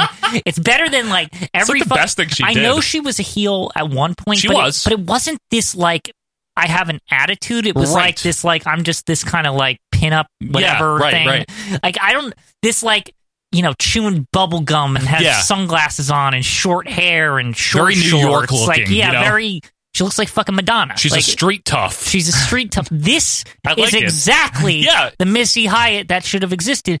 And to be honest with you, this is the kind of character that would fit into that like 1996 WF. Like that, I agree. Like badass, like how when Sunny started to get a little bit of an attitude. A little bit. And I know Sable won't, but that was later. Don't bring her up. I just mean that like this Missy Hyatt version is really, really good. It is. And I just don't know why it took this long to get to it. And by the time they got to it, she was kind of phasing out of professional wrestling in they general. fired her. No, she was fired in February. What? Like it's a whole thing with Bischoff and it's a whole thing. Okay, but she never had a job ever again in the business. No, she went to ECW.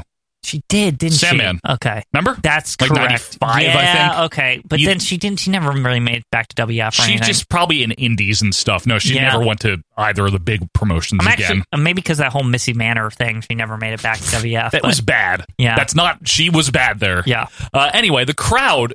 Okay, I thought this was just like the face team from the previous match.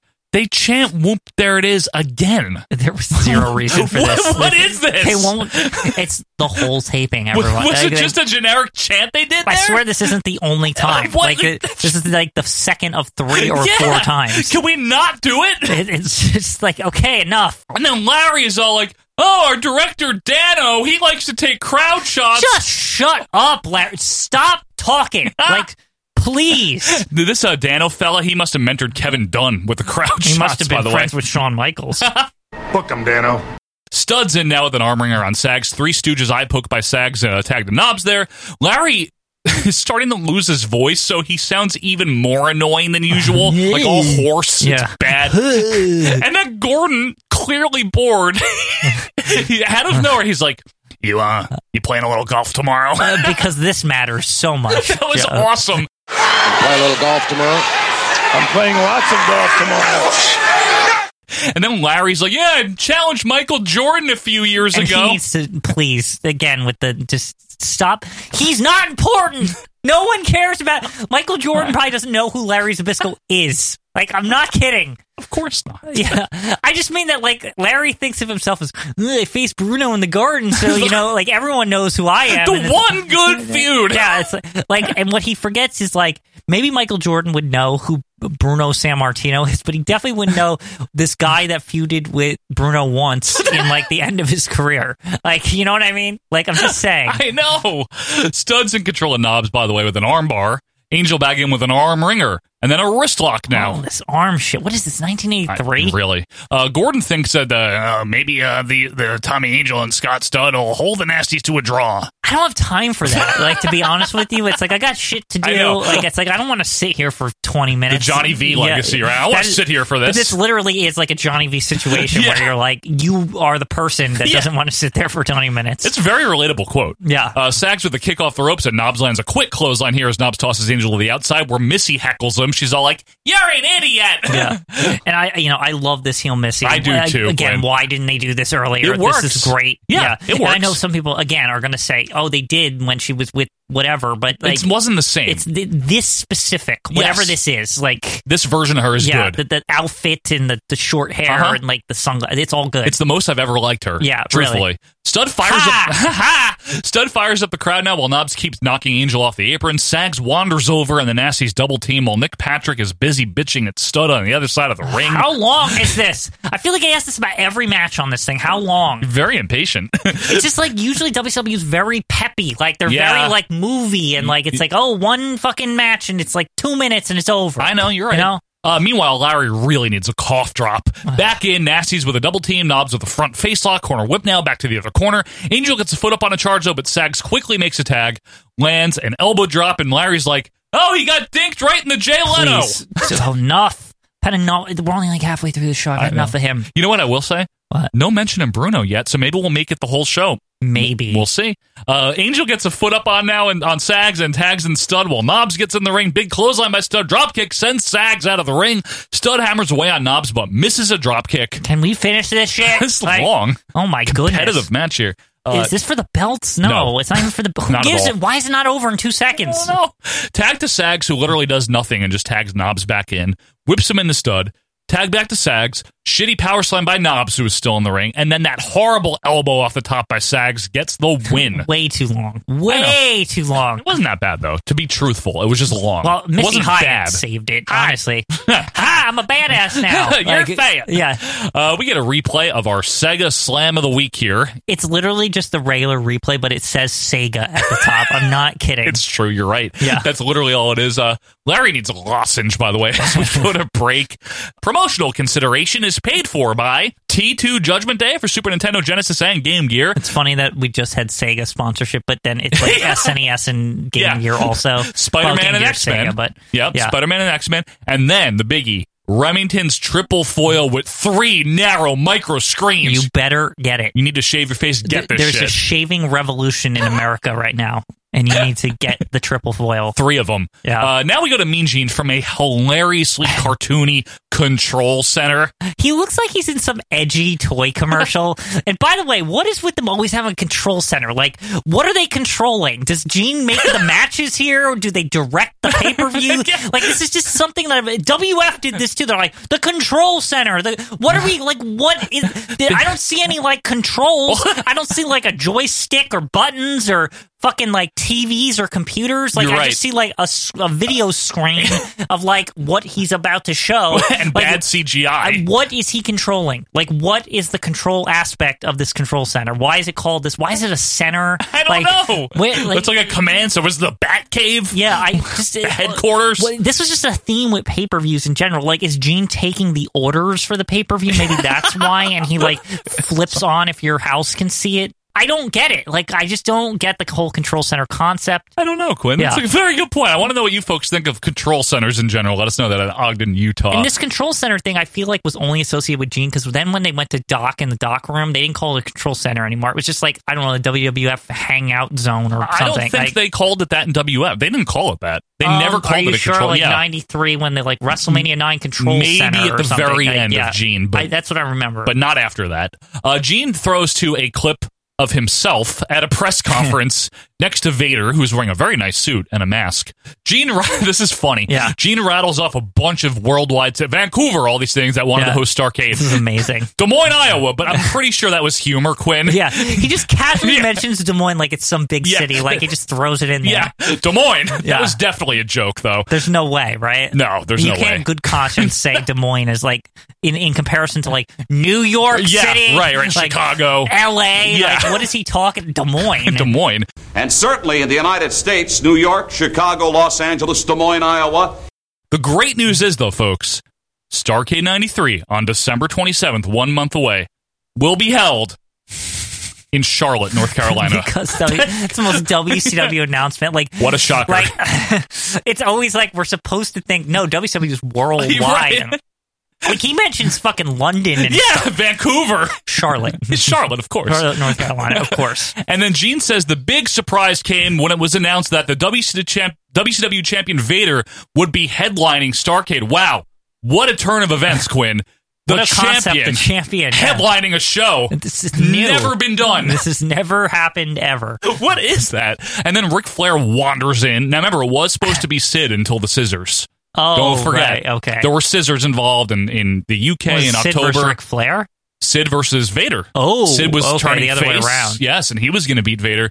But Ric Flair saves the day. He wanders in wearing a suit, and he's got Fifi with him, and he challenges Vader. That's right. It is her, but it's Fifi. like it's not like said, and she's not in the maid outfit right, either. But like, that's she's Fifi. Just there. That's his fucking wife, by the way. His right, real wife, right yeah. now. Yes, like, he ended up marrying Fifi, and Good. I guess they're going to go off into the sunset together. Fee-fi faux fum. Yeah. He challenges Vader, and he's got a contract on a very flimsy sheet of paper, which Vader looks over very briefly. And the bottom line from Flair is that if he does not win the title from Vader at Starrcade, he's going to retire. And Vader's like, yeah, okay, fine, I'll do that. Yeah. And Harley Race, who's with Vader, he laughs, and Gene gets all involved. Gene is all, whoa, he's retired. Oh, are you sure? Like, he's like very Gene about it. Yep, he is.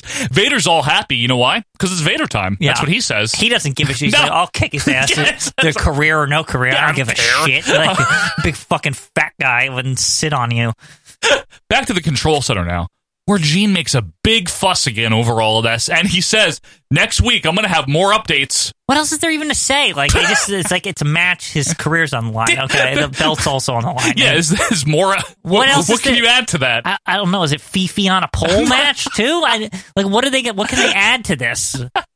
Back to ringside, where Fred Avery is in the ring, and he's like a big contractor type looking fellow, like his Miller Lite. He looks like he was in that tag team, like Heavy Machinery or whatever. Was that the name of them? No, Men at Work. What's the one where they had the Men Without Hats? Heavy Machinery's the that's new not Otis, a team, Otis is it? and yeah, no, that's not them.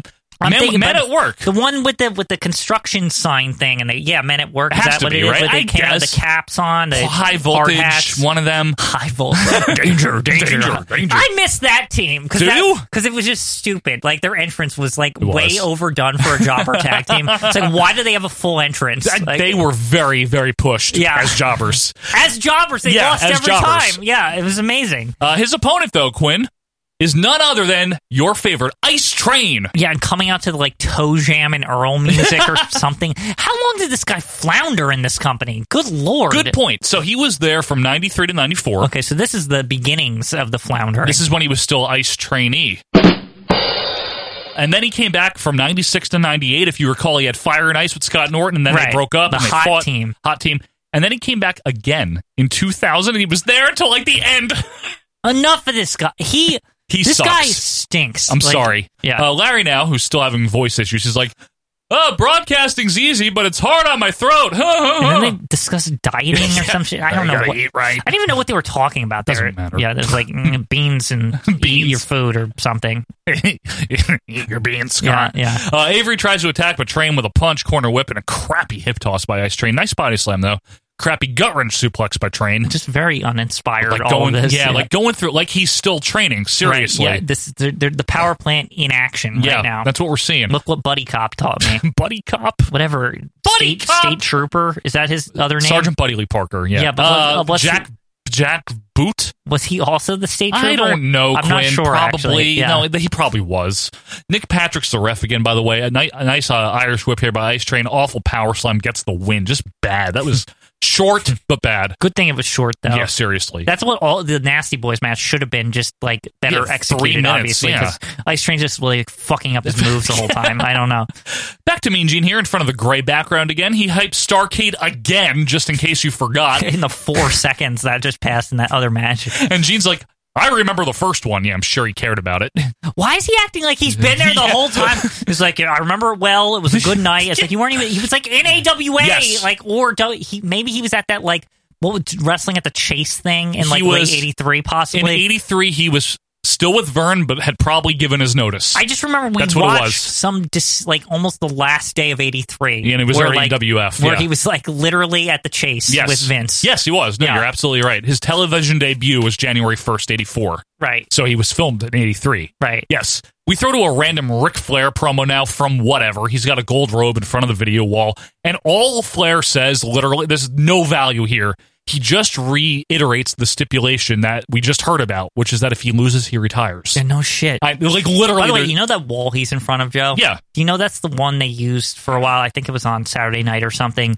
But it's the one that they specifically the one that they have a replica of it when the crowd's there. Yes. But when they would film the segments, the crowd's there was the crowd's not there, but they would pipe them in like they were like, and sometimes they'd even like do a cutaway where it looked like that's what this is. That set is hilarious. Yeah, to I me, love just that set. Because also when there's nobody there, you can notice it's like a little cleaner and the camera angle's more reasonable because they can. Yeah, because they can. That was one of these. The crowd is really just dubbed in. That's just audience noise dubbed in. But the replicas there of it, so it looks like it's there. It's during the show. Yeah, it's amazing. It is pretty funny. That's just a funny little thing. I always thought about that specific entrance. I agree with you. Yeah, it is. Flair says whether you like it or don't like it, learn to love it. Blah, blah, blah. Pretty much a nothing promo, like I said. More promotional consideration, this time from Electronic Talking Battleship. Now, that brought back good memories because I actually had that. I loved it. I loved the talking one because you put the codes in and all that. Yeah, the codes! The codes were just basically like B3. It's great! And like I like that it... I don't know. I just like the whole idea that, you know, both sides put their stuff in, and that's how it knows, like, if you put the punch in the right number, then there's actually, like, an explosion. And it's good. Yeah, it's such a good... and it actually felt like it gave you that, like, you're in the submarine feel or whatever. The layout of the board and stuff. It was a classic. Seriously. For me, as a kid in the early 90s, I love that game. I also love this one, Street Fighter 2 Turbo. Yeah, it's a popular game. Ever heard of it? Great game. It's weird that they're advertising it because by 93, it's like the craze is already like nearing its end. Like Mortal Kombat's coming out, and like it just had Mortal Monday. It's like the next phase of the fighting game craze, not Street Fighter anymore. But Turbo was a big seller. I mean, that came out in the fall of 93. 100%. I mean, it was a big deal. Super Turbo's the best edition, but Turbo Hyper Fighting on Super Nintendo was always my favorite. My favorite too. The best one contemporarily of that engine is definitely HD Remix. Well, that came out like 10 years ago or whenever it came out. Probably 2008. There's also, have you ever seen the one that's like Hyper, where it's like it lets you pick the versions, but it's still the same sprites? Yeah, it's Hyper, right. That one's good. Yeah, that one's pretty cool too. Yep. And we also get a rare, not motor oil, but transmission oil commercial. Oh, Slick 50. Slick 50, that's right. I didn't know that was transmission oil. Transmission oil. I just figured because it's wrestling. I know. You know, I will say, props to them for sticking the motor oil in of any kind because it's necessary on a wrestling show from the mid-90s. It's a very big deal. Back to Larry and Gordon now. Gordon's like, I'd like to reflect on what we've seen in the past hour. On this nothing episode? What is there to reflect on? It's like Ice Train wrestled shitty. Ric Flair will be there. So Missy Hyatt was hot. Ha!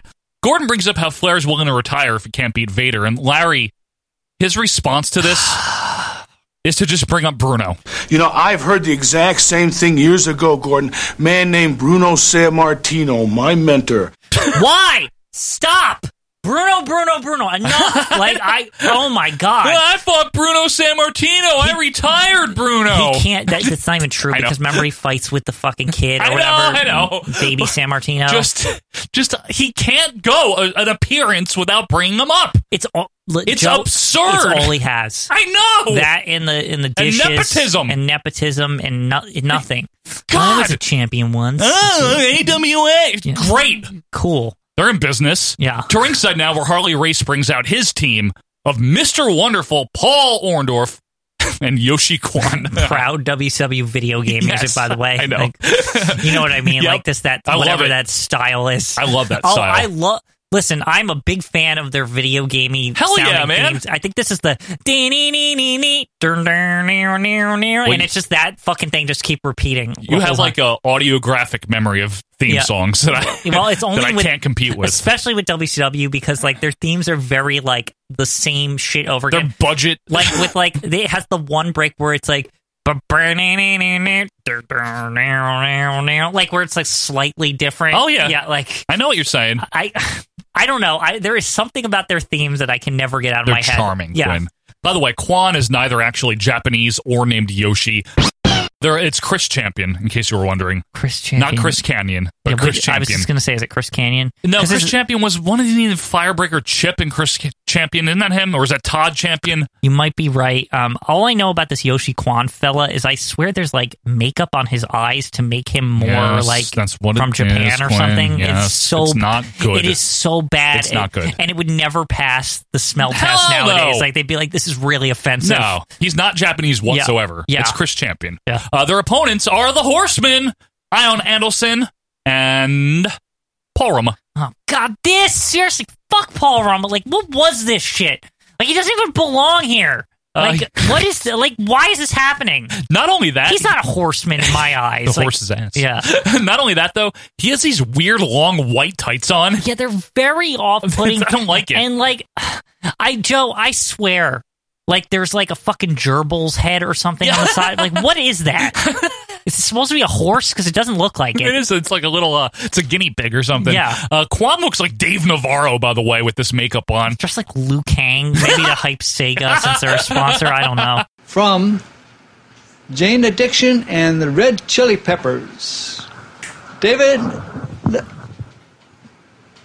Navarro. We go to break before we even start the match because fuck you. That's why. We come back and Arn and Orndorff are in the ring. You got Arn Anderson versus Paul Orndorff. Very interesting. The crowd chants Paula because I guess it's 1984. And Arn has recently turned 35, if you can believe that. He looks like he's 47. I'm going to be 35 in August. Can you believe that? You don't look anything like No! That's what I mean. I don't like... Again, I seriously think that this is an advantage. It does. Because now Iron's old, and he still looks like this today. Right. Like, he's in AEW. I saw a picture of him from AEW the other day, and I was like, oh, it looks like he's, like, still 45 or whatever. Amazing? It's like, it's almost like one of those things, like, his body thought ahead. Like, it's like, I figured it out how I'm not going to look old. I'll just look old initially. Yeah, from and then 25 onward. It's like when he's like 70, he looks like he's 45. And I was like, oh, you look pretty fucking good for 70, you know? Like, you know? It's a great point, Glenn. Yeah, I'm just saying. We get a lockup here. Arn's back in the corner in order for some rights and lefts there. Nick Patrick is again the referee, and he gets all huffy with Orndorff. Corner whip is reversed, but Wonderful leaps out of the corner and continues to punch away. Corner whip is reversed again, but Orndorff gets caught in a very awkward exchange, and Arn takes out the leg. Tag to Romeo Roma, who stomps away stupidly. These pants, I can't get over with the gerbil thing. They're bad. They're just so bad. It's like, you know, the color, it's like, it's very Ricky the Dragon Steamboat-esque also. Yes. And it just doesn't work. No, he's better in short trunks. I've just never seen Paul Roma wear white pants. And I never want to white again. tights or whatever it is. Poor. Yeah. Larry sounds like shit and admits it, and Gordon's like, well, I wish you well with that. He sounds like shit when he doesn't sound like shit. So, like, why... It's just weird to hear him say that, you know? Yeah. Like I said, if you ever want to do the easiest Larry Zbyszko impression, that's all it is. Yeah. Gordon then advises Larry to stay away from hot pepper. That was funny. Stay away from that. Exciting body scissors here by Orndorff, but Roma calmly walks out of it. And hey, Quinn, I just realized Pretty Wonderful is facing each other here. Yeah, it's Paul versus Paul. There you go. Very Paul. That's weird, yeah. Isn't that weird? Yeah, but they wouldn't even be Pretty Wonderful till later, no? Yeah, late 94, I think, something like that. Interesting. Enziguri by Orndorff, but an elbow misses. Gordon I gotta give credit for that Enziguri, by the way. It's very good. It was out of nowhere, and like it was unfair to me that there was zero fanfare for it. No one even cared. I was just like, wow, Paul Roma just did, or Paul Orndorff just did a fucking Enziguri. I've never seen him do that Me before. neither. Like, I didn't even know that was like in his move list. His repertoire. Yeah. That's true. He did a good job there. Gordon reminds us Starrcade will be in a month. Cool. Arn now comes in to work the good arm here as we're told that Michael P.S. Hayes will be on the 900 line with Gordon at that Starrcade. sounds like a fucking nightmare, man. That sounds like early Doc Hendricks. Yeah, like, probably. We're getting close. Well, hell, you got a new beer with me, Gordon, at the Starrcade. Like, fuck off. Like, yeah, seriously. Arn with some knees on the mat. Now Wonderful is busted open at the lip, which is probably legit because no one cuts their lip on purpose. Mm-hmm. Roma tags in, puts on a wrist lock, and Larry's like, why is he doing that? Kwan tags in, gets taken right down into an armbar here. Tag back to Iron Anderson, arm ringer, Kwan with some chops. Crowd. What is this Kwan shit? Like, he sucks ass. But why is he with Paul Roma? I don't know. Or Paul Mr. Wonderful. And if you're going to make him a so fake... much Paul in this If you're going to make him a fake Japanese guy, put a mask on him. Yeah. Like Kato. Yeah. Don't make it obvious that he's not Japanese. I know. Maybe this is like they thought like, oh, we have the money for like stage makeup now, and we can like pull it off. Stage makeup. What is this? Breakfast at Tiffany's? What is going on here? I'm gonna say I was gonna bring up the Breakfast at Tiffany's thing, by the way, but that's what we're here for, folks. I was just like, that's the vibe I got out of this was like they were like they saw Breakfast at Tiffany's like, oh, we can do this. Turner own it or something. Remember, because they colorized everything. That movie was already in color. Yeah, but they colorized like all these Shirley Temple movies and all this shit. Shirley Temple I'm just saying, on this show. We are really going back for this one. Bring up Buddy Ebsen while we're at it. To be honest with you, this era of TBS or TNT or whatever is very like, look at all these classic movies we bought and ruined all of them with the color. Like, it's like, let's colorize It's a Wonderful Life. Why? It's a colorful life. Yeah. The crowd, by the way, who has been into almost everything, doesn't even care about this, which is very upsetting. Kwon with a crappy kick and a body slam, but a nice jumping leg drop. He misses some karate, though, and Arn clotheslines him out, makes a cold tag to Roma. Off the ropes, clothesline by Roma, Irish whip, and I'll give him credit, a nice power slam here by Romeo Roma, but Arndorf breaks the count, so Wonderful tries a pile driver on Roma. Arn clotheslines the shit out of him, which was nice. Kwon and Roma are still legal, though, so we got a corner whip by Kwon, but Roma ducks a karate kick, and Race, who was up on the apron trying to hold Roma, he gets nailed. That's a nice spot. Roll up by Romeo, gets the win. Nice little finish there. Match kind of was whatever. It was pretty uneventful. Yeah. Like, it's just nothing. Yeah, later on they'd be pretty wonderful. Yeah. Get it? But yeah, it was not much. We see a replay, and Larry says, oh, hit him in the Jay Leno again. Like, that's the last thing he says on this show. Good! Just he's annoying at the last second. Like, somehow. Bam! Right smack in the Jay Leno!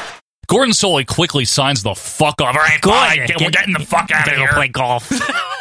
Here's my final takeaway. Nothing on this was like actively bad, but it was just kind of bland. It was okay. Larry was terrible. All I have to say about this show is enough Larry Zbyszko for life. Like, he is horrible. That's basically my thoughts. It was okay. It wasn't a bad snapshot into this period of time for WCW. Obviously, they're building Starrcade. We know what happened there. Flair did win. We know that. He did not retire. Or whatever that memory is. Ashley! Sorry. Are you okay? Yeah, he acts like he's going to do something that it's like going to permanently damage him or kill him or something. I mean, I appreciate the way they're selling Vader, but Vader's been beaten already. Right. It's not like he's been... Whatever. Anyway, Flair won. It was fine. And 94 was a really good year for WCW. Right. Seriously. Yeah. 94 is a really good year for them. And Flair would help kick that off. Yeah, but overall, a lot of Larry, man. Right in the Jay Leno. Too much Larry in the Leno. So, anyway, folks, so we're going to get out of here for this week, but we hope you enjoyed another week in the world of retro wrestling here on episode number 179. 179! And, of course, next week is going to be the finale, the final flush. We will be reviewing something a little wacky, and we'll have one more fresh perspective. In the meantime, be sure to follow us on Twitter at OVP Podcast. Please, listen up here. Leave us a review on iTunes, Apple Podcast. We'd really appreciate that. And please consider checking out the Patreon if you want the pay-per-view reviews. WrestleMania 6 is coming out this month. Check it out. Check all the back archives out. It really is worth it. Again, until next time, I'm Joe Murata. That's Michael Quinn. And we are out of here. See ya.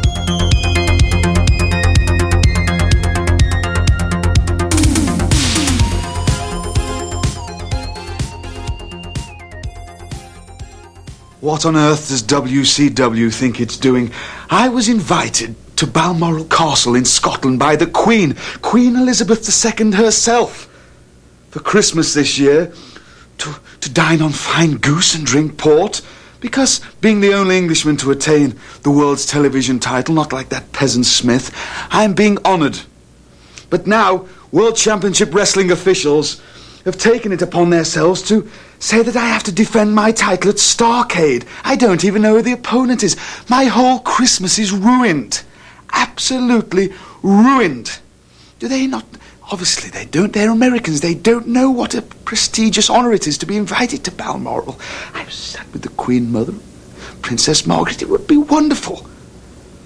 Believe me, whoever it is that I have to defend my title against, you will face the wrath. Right smack in the Jay Leno!